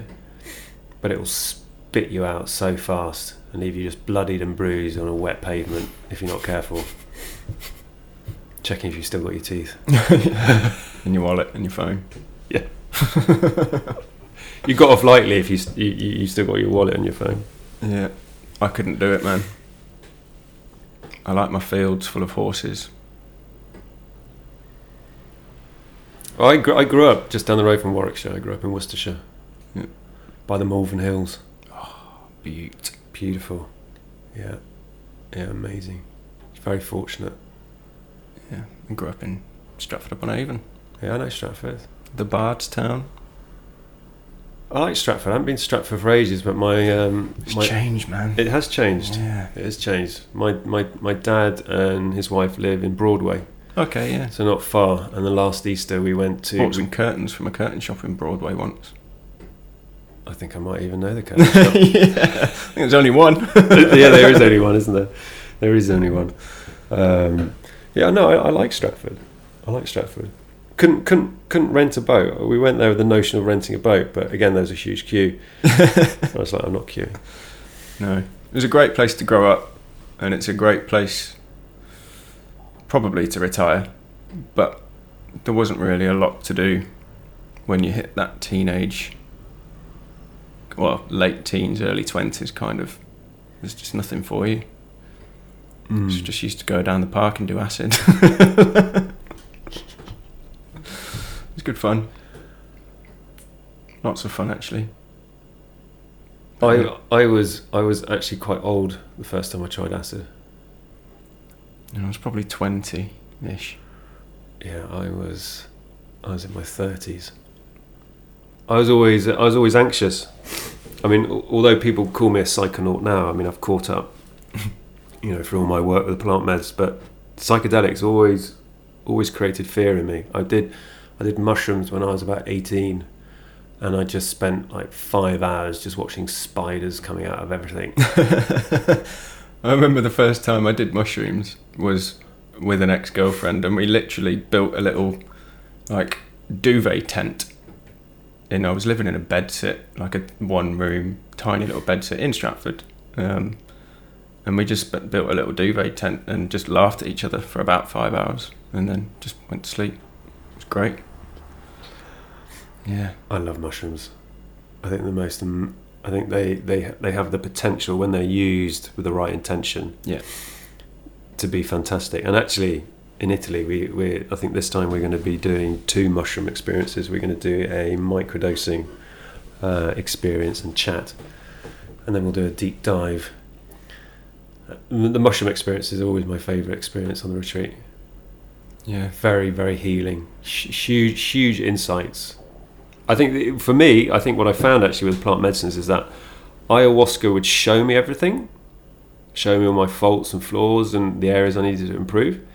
And then it was actually the mushrooms which really helped me integrate all of those things into my life. Because I think that's one of the most challenging things I think a lot of people find, is they go and have one of these retreat experiences, which is mind-blowing.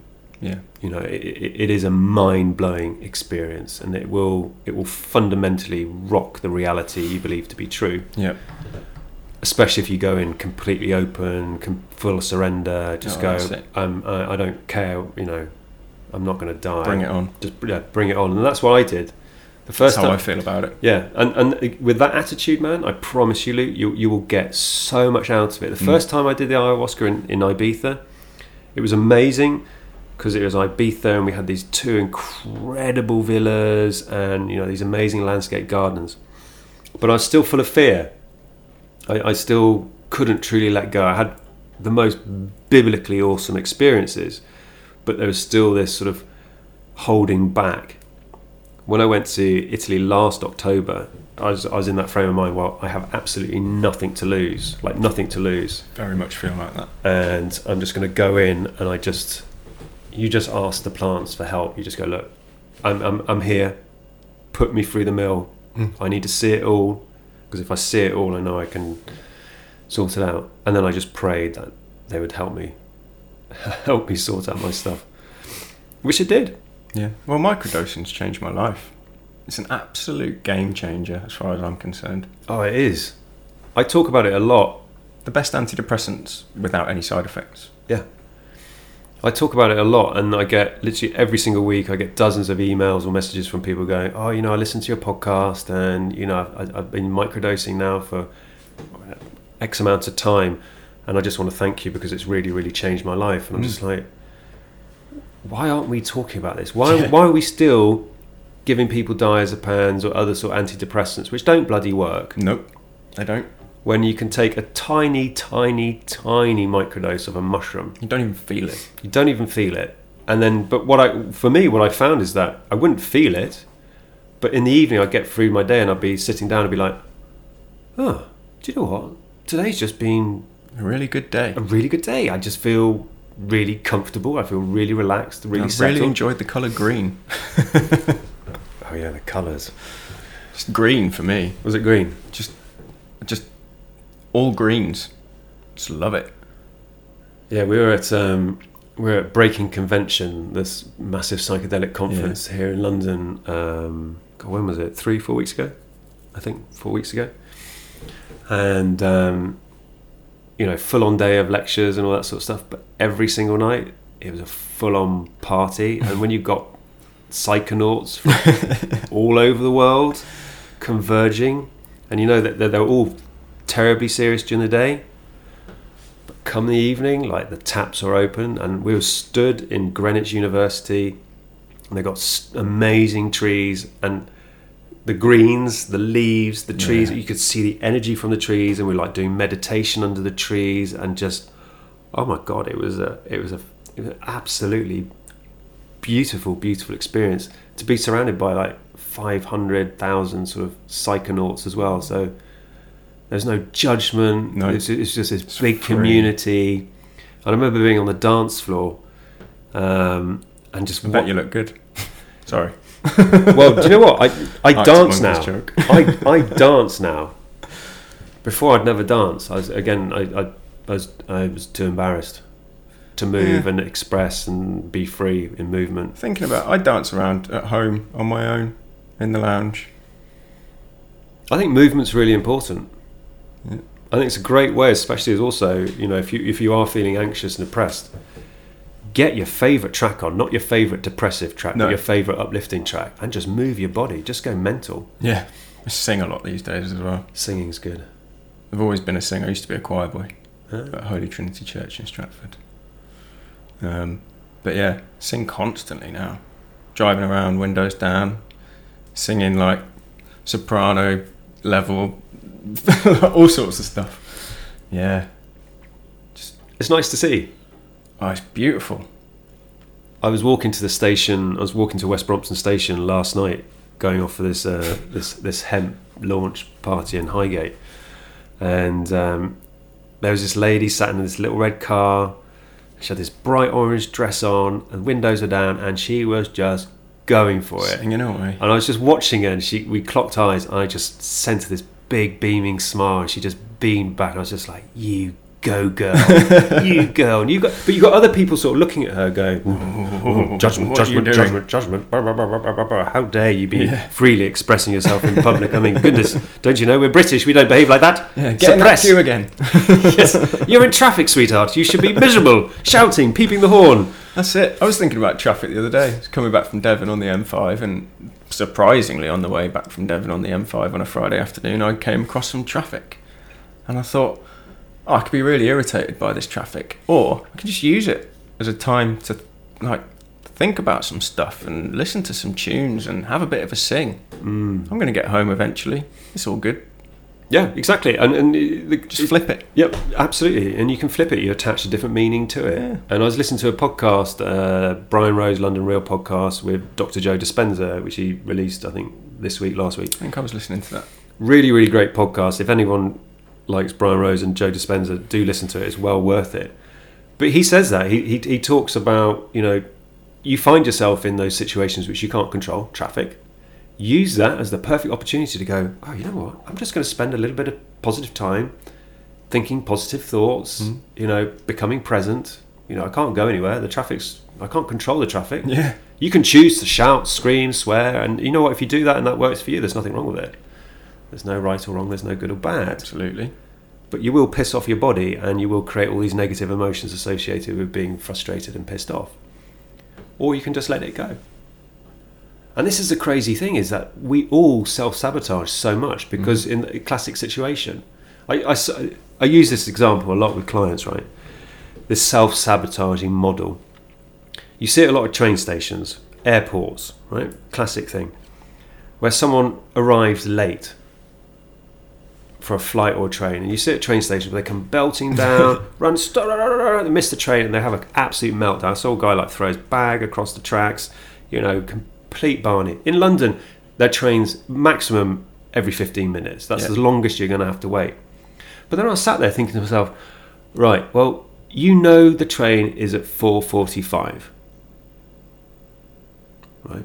You leave work late, so you're like, I'm going to choose to rush. And by rushing, I'm going to create stress, which means I'm going to fill my body with cortisol. Yeah.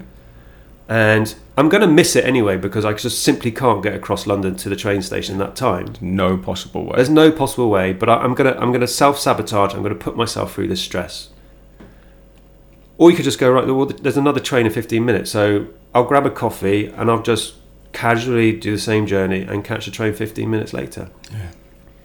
But people will still choose to do rush, self-sabotage, throw your bag across the tracks, have a complete shit fit, scream, shout. And you're like, dude, you can react like that, and that's fine, and it's none of my business if you choose to react like that. You're a free-thinking being. But that incident is probably going to ruin your evening, because then you'll get home, but maybe it's the perfect excuse to get home and go, I have had a shit day, I have missed the fucking train, so I'm going to sit down and drink a bottle of Merlot, smoke it a pack of fags, and chew my wife's ears off about how crap my day was, because... And not give a shit about her day or how she feels. Just project everything onto her. And if she's had a shit day, she's now had a doubly shit day because she was looking forward to you getting home. So you could have a nice, pleasant evening, enjoy that bottle of Merlot, enjoy that packet of fags. But you just nailed them both because you've had a shit day and you don't care about her. And you're in full arsehole mode. It's just victim. It's me. Me. That's the ego again. Bastard ego. I'm going to start doing some more videos on how to become friends with your ego. For me, that was life-changing. When you really start to realise that your ego can be your best mate. Or it can be your worst enemy. For years, for me, it's just my worst enemy. It just stopped me from doing stuff. It's fear-based. It's just like, whoa, I just want to keep you safe, mate. You can't possibly do that. 30 years ago, something similar might have happened. Whoa. Come on, dude. Let's stop worrying about the past, because the past doesn't bloody exist any longer. Does not. And we're not our past. Oh, no, absolutely not. I'm not a 3-year-old child anymore. No. Not 16. I'm not 35. I'm me now here. And that's all I need to be. Be. Just be. I think for people, I think it's the most empowering decision you could ever make, is to focus on being present in the real life moment, the here and now. Anything else is constructed in your head. That's the biggest thing for me over the last few months. Just making every effort, and I don't get it right all the time, but making every effort to be as present as possible. Because if I focus on the things that have happened yesterday or a week ago, etc., it's just going to bring me down, and I'm not going to achieve anything. I'm not going to move forward. I'm not going to grow. No.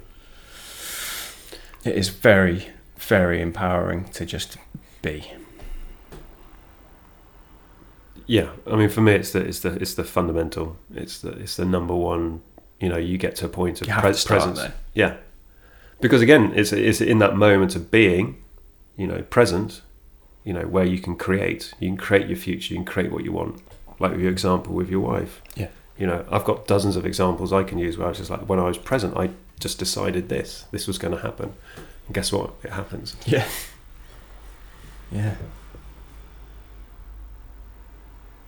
Do you want a quick stand-up break? We can pause. I need a wee. Yeah, let's do that. We'll come back to you guys in a minute. We're going to have a pee break. Ciao. It's not about anybody else. It's just about me. That's absolutely. It's always about us. Yeah. We're back, actually, by the way. We're back from our pee break. Yeah. Feel much better now. Yeah, it was good. Got another cup of tea to reload the bladder with, though. Goes straight through me. Always does. A re-up. So, we've talked about quite a few things, haven't we? Yeah. What other areas would you like to talk about? What should we talk about? I mean, we're both going on this deep healing experience in Italy. Yeah. Which I feel very privileged that you're coming. I'm very, very excited. I feel equally as privileged to be there. It's an incredible opportunity to unlock myself. I promise you, man, it's the perfect environment. Yeah. It's just so safe. It's just in this beautiful part of nature, this amazing old Italian villa. It's all where the old mafia bosses used to have their Sunday. They called them just their Sunday homes, where they just entertain on Sundays in these huge villas just down right at the bottom of Puglia, out of the way of the law. And the landscape's just littered with these vast old mansions. Wicked. Yeah, I'm really looking forward to that. It's going to be an experience and a half. Because you've never done ayahuasca before, have you? Nope. I will warn you now, it tastes horrible. Oh, I don't really care about that. It's just a taste. The taste. It's so funny, like, because during ceremony, you're potentially going to have multiple cups, depending, it's up to you. But I always remember when I'm sort of sat there and I'm sort of deep in the sort of the ayahuasca world, and maybe it's starting to sort of wear off, and you're like, okay, I'm going to have to have another cup. You just feel your body sort of shuddering, go, oh God, are you really going to drink more of this stuff? But actually, the ayahuasca which we use in Italy is this from the Santo Daime sort of dynasty area in Brazil. So it's nicer, it's smoother than some of the ayahuascas I had. The first ayahuasca experience I had wasn't actually ayahuasca; it's called Jurema. So slightly different plant, okay, but a higher DMT content. Right. But this stuff made me so sick, because that's something that you potentially will experience. Yeah. Since my first ayahuasca, I was sick every single night. Okay. Not badly, but just sick, and you need to go to the toilet because it come through you and stuff like that. You can do that easily though. It's not like you're suddenly going to find yourself swimming in your own poo, vomiting over yourself. Yeah. You do always know your own needs on ayahuasca, which is great. Yeah. You're never out of the reality of like, oh my God, I'm going to be sick. So you'd be like, okay, I'm going to stand up and go to the toilet. Because there's lots of horror stories online of like, I drank this stuff and I basically spent 10 hours swimming around my own poo and vomits, and you're just like, I've watched nearly 100 people do ayahuasca now, and I've never seen that. No. Like never seen that. I've never seen anyone get themselves into a shit state, really. No pun intended. So yeah, you don't have to worry about that, because that's a lot of people's fear, because it triggers people. Yeah, I can imagine. And it was the same with me. Like when we were in Ibiza the first time, I sat there, I was still fully submersed in ego and fear. And I drank this cup of bloody Jurema, and I'm waiting for it to sort of kickstart, and all I can feel in the bottom of my stomach is just this nausea building. I'm just like, oh shit. Eyes are open, I'm scanning the room, and everyone's looking fine. Oh my God, I'm going to be sick. And then my ego's just like, dude, you can't be the first person to vomit. Everyone's going to look at you. You'll be weak. You're going to be weak. So they keep sort of saying, center yourself, sit up straight, breathe. I'm doing all of this. I'm just like, and through my head it's just like, you just got to surrender. I didn't even know what surrender meant back then. Right. And I'm sat there, I'm just going, oh God, I'm going to be sick. So by this point I've now got the bucket wedged between my knees as I'm sort of in this fecal position. Not fecal, fetus. Could be fecal position as well. Yeah, it could be. And fetus position. And it's building, and I know I'm going to puke, so I put my head by the bucket, and this tiny little blah came out, and literally I just felt myself fall down this wormhole, literally tumbling through this endless wormhole. And then I find myself in this big black cavernous space, and I'm just like, I feel totally dissociated from my body at this point. I'm just like, holy shit, have I died? I now can't feel my physical body, and I'm like trying to feel my mouth and my teeth and my tongue, can't feel any of that. I'm like, oh, maybe I've died. Am I breathing? No, I can't. I don't think I'm breathing. And then suddenly this light show just goes of all these geometric shapes, and multicolored psychedelic weed leaves are coming at me, which I took as a really good sign that, oh yeah, cannabis is good. Yeah. And then these nasty sort of evil looking faces started to appear in the periphery vision, and I remember being told that if this happens to you, just send them love and light. So I'm there just going, love and light, love and light, love and light, please just piss off, which they did. They just disappeared. And then I got lifted up. I sort of started to ascend up into this very white cavernous space, and off to my left there were these three tall beings stood behind what looked like a plinth, some sort of altar or table or something. They're not paying much interest to me, but they're there, and they look like bishops. They've got very tall sort of like hats on. And I'm looking at them going, okay, this is the weirdest situation I've ever found myself in. Then suddenly this huge brightly coloured psychedelic owl comes out of nowhere, like right up to you, it fills your vision. And it's just like, are you ready to go on the journey? And I just say yes in my head, and it's just like, off we go. Off we go. And I just got taken on this magical mystery tour of just life.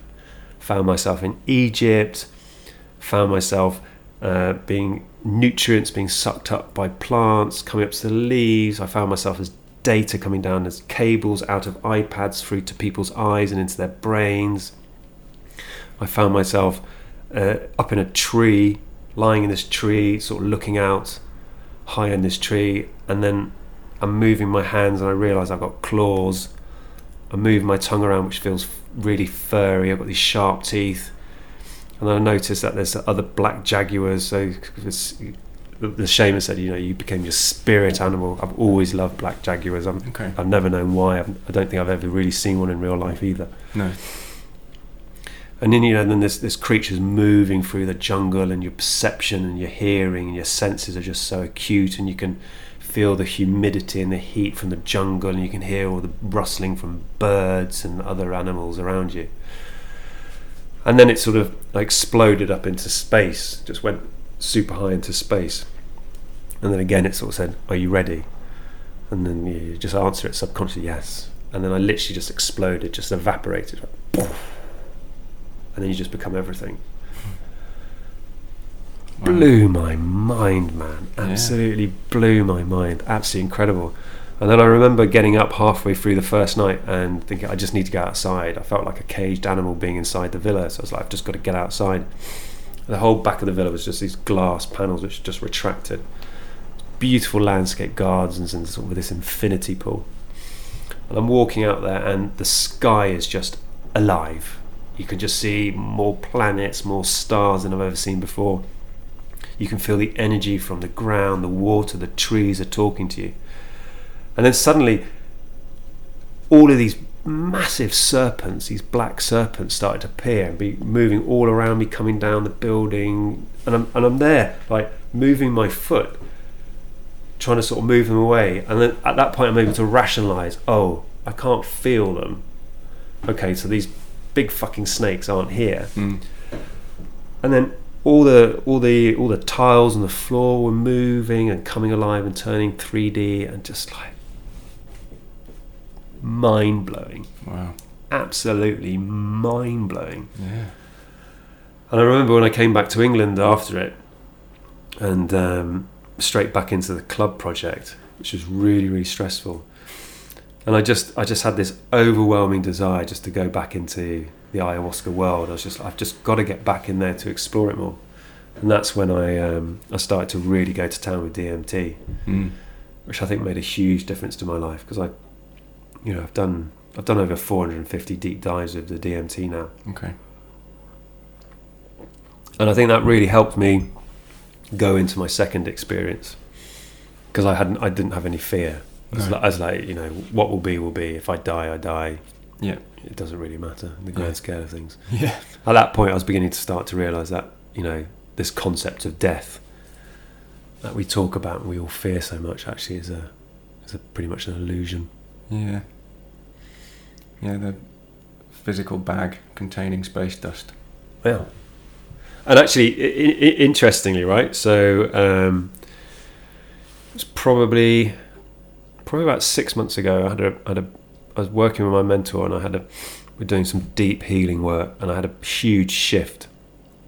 And I went through 36 hours of just torture, as all this tsunami of fucking darkness, just you could feel it coming up and almost choking you. It took me 10 days to recover. Wow. It really, really, really, really dark. And it was during that 36 hours, I couldn't leave the house. I was hot, cold, I was paranoid, I was full of fear, terror. I could just feel like I was just losing everything I'd ever cared for, but not just in this lifetime, just like every lifetime I'd had. And it was at that point I thought, I don't want to be here. was like, I don't want this. This is just too dark. It's too intense. And as I was thinking about taking my life and how would I do it in the flat, what have I got to use? It's not like I don't have anything really. I mean, I guess you could cut yourself with a knife, but I'm too much of a coward to do that. This message came down and going, if you terminate your life, we're just going to send you straight back here. Yeah. And it was, I know that sounds really, really bizarre, right? Not at all. Won't sound bizarre to you, perhaps, but maybe to some of the listeners, they might be going, "Oh my God!" But it's just this huge sort of sense of like, you don't die. You can destroy this physical body. Yeah. You can stop this physical body from working, but you're this essence. You're this consciousness. Your spirit lives on. You're this energy, and you can't destroy energy. Energy just changes. And they're almost just laughing, going, "Yeah, do it, man. Yeah, do it. You'll be straight back. You'll be straight back." I just remember sitting there, just going, "Oh, okay, right, yeah." Just sorry. fully submerse myself in this 3D experience. Oh well, this is what you asked for, dude. This is what you want. Yeah. This Can't experience, back out now. Yeah, this experience actually is really, really magical if you really invest in it. If you really start to see the beautiful, magical aspects which are all around you. Pretty life-changing experience. Yeah. Can imagine. But my God, 10 days, maybe even longer. I was talking about it with my cousin, who's been my right hand sort of guy throughout all of this, because he lives 2 streets away, so we spend a lot of time together. He's never done plant medicine as well, not yet, and he was just like, man, he said we were worried. He said we were really worried about you. He said you just look like shit. And I was like, man, I just can't even put into words what I've gone through. Just horrendous. But it was that deeper healing, and 4 weeks later I was looking back on it going, oh my God, what a gift. Yeah. Because I just see life just even more clearer now. And that for me is just why I'm just going to bang on about this message of just like heal. Yeah, absolutely. Heal, just get it done. Don't delay. Don't drag out your shit. Don't drag it out. You can heal it. You can heal it and improve your lives. People always say, I get so many messages from people going, oh man, you're always so positive, you're always so happy, you've always got loads of energy, how do you do it? So I healed. I got rid of all that distraction, all of that stuff which I was so focused on for years and years and years. And once you get rid of that, like I said with that battery analogy, you get all that energy and power back, which you can then use to focus on improving your current reality. So that's why I just think it's just so vital. That is essentially my goal, is to improve my current reality. Which you can. Yeah, absolutely. Yeah. We all can. People that need me to do that. Specifically one person, and that's my little boy. He needs me to do that because I have to be the greatest example of myself that I can be for him and myself, obviously. Yeah. But until I heal my shit, I can't help guide him. That's fully my motivation. But I'll be honest with you, man, with that sort of that honest motivation, with that honest intent, that sole purpose, to do this for the greater good, which is what you're talking about. You're talking about, breaking cycles. Very much so. I've got a friend of mine, and his father killed himself when he was a boy, and he's never been able to get over it. Exactly. He's never been able to get over it, and the anger and the whys. Yeah, me and Pen were talking about that the other day. You can't leave that shit with them. No. It's not fair on them. You brought them into this world. You can't take yourself to a place you can't come back from and leave leave them with all of that shit to deal with. It's so unfair. Yeah, and that's the thing I've always thought about when I've considered, when I've been in those really dark places. I think that's what's always stopped me. I mean, I don't have children. But I also have a lot of people in my life who love and care, greatly for me. And, in a moment of sadness, in a moment of desperation, if I chose to to do that, I would no longer be here. I'd no longer be suffering in this physical form, but I would destroy so many lives. And you still would suffer, because in your next physical form you'd be suffering and you wouldn't be able to do anything about what you'd left behind, potentially. Yeah. That's why it's important to just take everything as a lesson and reframe it and heal your shit. Heal your shit. Yeah. Well, Italy, man, is going to be so very exciting. Yeah, it already is. Tingling. Yeah, really powerful. Cannot wait. We've got a really good group this year. Really interesting mix of people from all walks of life, all there for the same reason. And that's the beautiful thing, is when you get a group of people who have got to that stage in their lives where it's just like, you know what, it's now or never. You know, I want to improve my existence, and I can improve my existence. And you know, it's understanding and knowing that you don't have to suffer. You don't have to be in these horrendous states. You know, we do have a lot more control over our personal realities than we realise. And once we realise that, that's just so empowering, and that in itself, just feeling empowered that you can create positive change in your life, that in itself will fundamentally change how you view and perceive your reality. Which is just beautiful, and that's why I find it just so humbling doing the work and working with people, because you can use, for me, all I do is I just use what I've learned and just tell it to other people, and then they can choose to integrate that into their lives if they desire. Yeah, absolutely. Well, you were talking about the black jaguar earlier being your spirit animal. Definitely feel like I'm a stag. Nice. Yeah. That's very powerful. Oh, the stag. Okay, so compassion.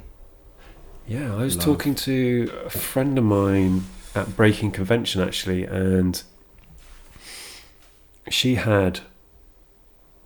there's the blue stag, and it's something in the spiritual world. It's very, very powerful. I'll have to ask her. I'll text her and ask her about the blue stag, but she did tell me about it. But yeah, so in my darkest hour, it wasn't an hour, it was a few minutes. My marriage had literally just broken down. Say 10 minutes before that finalised realisation, it was done. And I looked out of my window, and there was a stag in my garden, just looking at me. And then it just walked off. Whether it was physically there or not is irrelevant, and every time I have an incredible day, there's a deer involved in one way or another.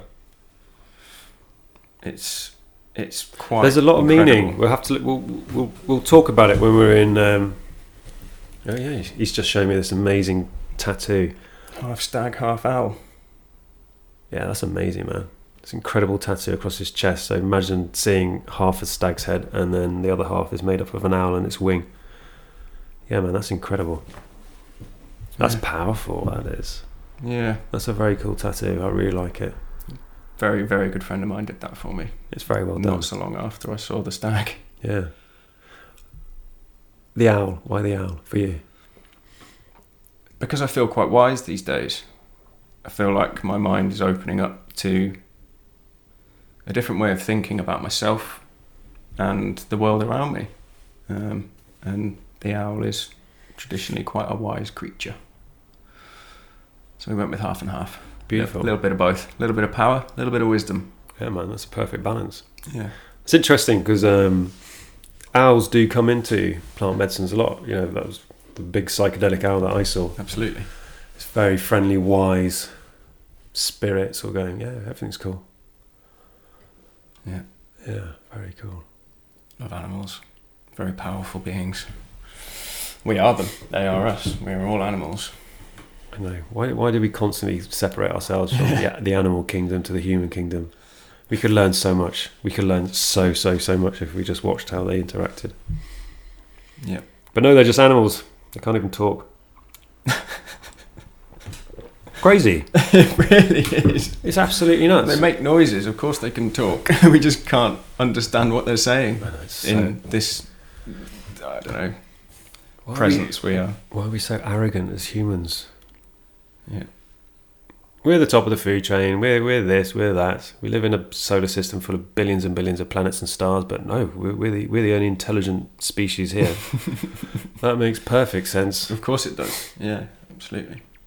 To a narcissist human race, who just think they're the dog's bollocks. We're the number one. Narcissistic, manipulative bullies. Yeah. But I think there's going to be a big paradigm shift in human consciousness, and I think it's already started. Yeah. You see it with the younger generation, especially as well. You know, they think differently. They're wired differently. They're not going to be looking at resolving issues by going to war and blowing people up with nuclear weapons. No. Sitting down and having a chat. Yeah. Talk it out. Yeah. It's the best way. Yeah. So many of these wars have just been started out of sort of, you know, miscommunication and ego. Yeah. And fear. Masculinity, or perceived masculinity. What's the most masculine way of dealing with a problem? You can have a fight about it. We could just sit down and have a cup of tea and a chat. Sort it out like real men. Fight never sorts it out. No. There's always going to be a loser. Problem. There's always going to be someone who's perceived as being a loser, which is then they're going to be pissed off about that. Yeah. So then it's revenge. Yeah. I'll show him. Yeah. And then they do show them. Yeah. And then there's more revenge, and it's horrible cycle. This is the big shift that needs to happen. You know, realize that you can't fight something the same way it operates. You know, violence never solves violence. No. You know, you see it creates more violence. You see it. I saw it. You see it. London's an amazing example for all of this. I was on the tube a few months ago, and there were these two guys who were just literally completely eyeballed up on God knows what, everything I imagine. And they were so aggressive, and they were so in fear mode, and they were trying to assert their authority on everyone and being really, really intimidating. And in those sort of situations, you don't know how it's going to go on the tube, because all you need to have one other person who's had a bad day is just going to go, you know what, fuck you guys, and then it all just explodes, and then everything just erupts into chaos. But literally, the whole train, it was really amazing. They just totally ignored them, gave them absolutely no power, and within about 5 minutes, they sat down and were probably feeling like they were a pair of tits. Yeah. Inside. You got no reaction, but they were looking for that scrap, because then that would give them a purpose, to give them a reason to explode it, more energy. Yeah. Can't fight fire with fire. Actually, that's technically not true. I said that the other day, and someone goes, actually no, because to fight fires, what they'll quite often do is burn away strips of land, so then the fire just dies. So I was like, oh god, yeah, okay, yeah, good point. But I think people will understand the reference. Yeah. Yeah. Don't want to overanalyze things. Do you know what though? And I said this to the person, I said, that's the classic sort of person who's stuck in their head. Oh, but you can. No, you're missing my point, aren't you? You just got to take it down to that logical, rational level, which is in your head still, instead of from your heart. Yeah. Yeah. Can't fight fire with fire. Got to try different tactics. Use water. The opposite. Literally. I guess when you start going down that road, you kill violence with love. Nothing will outdo unconditional love. No. The ultimate power. Yeah. Powerful stuff, man. Very, very powerful stuff. Very, very powerful stuff. Bring on the stag. Bring on the stag. The shamans will be able to give you some interesting insights with that. Bound through the forest with my antlers. God, imagine being able to turn into a stag and do exactly that. So cool. That would be cool. Yeah, down in Richmond, they have a lot of the deer and stag down there, and we sometimes go walking there, and they're such beautiful creatures. They are. So proud. Yeah. So gentle as well. Such powerful beings, but so just peaceful. Majestic. Yes. Springs to mind. Yeah. I'm reluctant to use the word majestic in a positive sense, and people that know me will understand why. We won't go into that. We'll save that for another day. That'll be another podcast. I'll get it out of him in Italy. Oh yeah, no, yeah, definitely you will. Yeah. Right. Well, I think we're probably wrapping up time, maybe. Yeah, I think so. Yeah. That's. Well, I've really enjoyed that, Luke. So It's have been I. a really good conversation. And any of you guys want to follow Luke on Instagram, it's baked, not fried. Certainly is. Is it UK? I think there's a UK on the end. There is a UK, isn't there? Yeah. So Yeah. baked, not fried UK. And You'll see my tattoo on there if you go there too. That's a really good point. If you want to go and see his half stag, half owl, The Stowl. the stowl, I like that. Yeah. If you want to go and see the stowl on his chest, go over to his Instagram. It's a really good tattoo, actually, and very unique. I haven't seen anything like it before, which I like. It's nonconformist. I'm a complete nonconformist. A little bit like my mind's eye. Yeah, that's really cool. Brain and an eye. A brain and an eye. I don't have a single tattoo. No? Not for everyone. I've thought about it. I've thought about it loads, but I've never been able to sort of find something that means enough to me, really, to stick it on my body. I'm the only one in my family of the siblings who hasn't got a tattoo. My baby brother has about 18. My middle brother has probably about 10. My older brother has, I think, at least 3. Much to the dismay of my father. I think I'm the only one in my family that does. I always chuck on my dad. It was always, when he was younger, he'd always say, yeah, don't like tattoos and I don't like beards. And yeah, pretty much all his sons have tattoos and beards. Which he now likes. He likes the beards. Yeah. It's on trend, isn't it? So. I do not have a beard because it's trendy. Neither do I. I wear a beard because it's my superpower. Actually, no. Do you the story behind the beard? I'm going to tell this story because I don't think I've ever shared this. But this is all about embracing your bullshit belief systems. I remember when I could first grow a little bit of facial hair on my chin. That's where it always usually starts, is it? Chin and tash. Mine was just the chin. And I was absolutely mortified when I realised that my facial hair was ginger. And I was like, I spent years as a child ripping ginger kids at school, right? Ginger, ginger, whatever. Oh, fuck, the abuse. Yeah. The abuse. And I think this is the universe sense of humour going, oh, right, I see. Oh, I'll tell you what, we're going to make you look even weirder because your natural hair colour is dark brown and we're going to give you this two-tone effect. Brilliant. And I can't tell you the number of people come up to me and go, do you dye your beard ginger? I'm like, no. But that was it. I realised that I was either going to have to remain clean-shaven all my life or just embrace the fact that I had a ginger beard. And it took months to sort of get my head round, oh my God, but I'm going to grow this ginger beard. And everyone's going to go, yeah, but why is your hair dark? And why have you got a ginger beard? Yeah. So yeah, I grew the beard to face that sort of, whatever I describe it as, fear, worry, concern of why I had a ginger beard. For me, I look about 6 years old. I can't remember the last time I was clean shaven. Yeah, you got a young looking face. Yeah. My wife has never seen me without one. 10 years I've known her.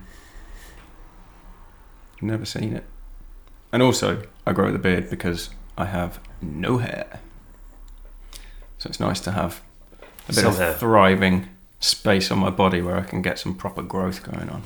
It was interesting. A few years ago, when I was at a particularly stressful point in my life, my hair started to fall out. Like, you get out the bath and there'd just be loads of hair in it. Wow. And my wife's a hairdresser and she'd be like, oh, you're losing your hair. I'd be like, oh, shit, my dad's bald. And I was like, I don't really want to lose my hair. But then I was like, but I have a beard, so that's okay. Not a problem at all. But interestingly, all my hair's regrown. Wow. Yeah. No stress. Yeah. And my wife's amazed. She's just like, seriously, she said, your hair is so thick now. But it was stress. It was alcohol. It was drugs. Huge amounts of stress and all of that sort of stuff. And you don't realise the pressure you're putting on your physical body. Yeah. And again, it's all about energy. If you're diverting all the energy to stress and filtering all the booze and the shit you're eating and all the drugs you're taking, And guess what? I mean, it's going to forfeit your hair, right? Yeah, apparently so. That's what it goes for first. Yeah, because it's a non-essential, especially on your head. Yeah, totally. Yeah, so it's just right. Okay, well, we don't need this, so something which is constantly growing, constantly needs energy to grow. It does grow fast and all this sort of jazz. Okay, waste of energy. We'll refocus. We'll shut that down. Don't need that. Oh, maybe I'll have flowing locks when I come back from Italy. I can't promise dreadlocks. Step off the plane. Can you imagine? I was having that conversation with someone else recently, and they said, yeah, if I'd hadn't lost my hair, they said I'd had full dreadlocks. I'll remember who it is soon. I can't remember that right now, but it doesn't really matter. But anyway, listen, Luke, massive thanks. I really appreciate you coming all the way to London to talk to me, all the way from Warwickshire. Thank you, my friend. I'm very excited about next month. So am I. It's going to be, I promise you, it's going to be magic. It's going to be a really deeply profound, life-changing experience. It's going to be hard work. It's going to be hard work. But it's going to be good. It's not going to be easy, but everyone there is going to be in the same boat. Absolutely. Everyone's there is full of compassion, unconditional love. And we'll walk you through this experience. It'll be beautiful. Mate, it's going to be amazing. Do you know what's really beautiful about these experiences is just watching everyone becoming vulnerable and opening up. We do these amazing sharing circles, and just listening to other people's stories and their experiences with the plant medicines actually is where I always find I get even more healing, because you can see what other people are going through, and they're telling their tale, their story, and all that sort of jazz. It's so powerful, and it makes you realise that actually community is so important. And this is what we don't have in this day and age. Community has been smashed apart. We're all, I've been living at this address, for 4 years. I don't know anybody. I literally, I don't know anybody on my street. Not a soul. Wow. How nuts is that? Yeah. The only person I know is my landlord. The only reason I know them, because I pay them every month. Yeah. But literally, I don't know a soul. Yeah. Community is very important. Very, very important. And that's something I really noticed at Breaking Convention, the psychedelic conference, is that it's a community, and there's people of all ages, all walks of life, all demographic, everything. But it's just this beautiful community, and you just felt really, really safe. And I think you can see this, and this is why people are drawn to the cannabis community, because it is a community. You go to cannabis events and you'll be mingling with everybody from all walks of life, and you just share this one fundamental thing, that you love this plant. And regardless of what people think about cannabis, is that the huge amount of people I know in my life, I wouldn't know these beautiful, beautiful souls if it wasn't for cannabis. Oh, absolutely. The people I hold in the highest regard in my personal life, my brothers. I don't have any actual brothers, but they are my brothers. They've been there for me through everything. I met them through a love of cannabis, essentially. I mean, they don't anymore, and I don't anymore. But that connection came from that sharing of something and that understanding, and it's a beautiful thing. It really is. But I think it's very powerful, and it shows that if we go through experiences together, it's just amplified multiple times, and that's what we're looking for as human beings. We're looking for that deeper connection with each other, and that's sadly something which is, I think, massively lacking in modern society, where everything is split and divide. Everything's designed to divide us. Social class, religion, race, sexuality, wealth status, all of these things, all designed just to keep pulling us apart from each other, instead of actually really connecting us. That's a big change I'd like to see in society, where we recognise that actually essentially we're all one. We are. And if we really started looking after people in our society, then our entire existence, our entire world would fundamentally change, and everyone would benefit. We don't need these people in power who just have billions of dollars in the bank and don't share around. They don't need it. Why have we created a society where You know, there are people starving. Yeah. People can't read. People don't have access to medicines. I mean, People don't there's have access to clean water. Literally no reason for people to be starving No, in 2019 or whatever it is. there's no reason. Absolutely no reason. I was talking to someone the other day, and they were saying that India throws away enough food every day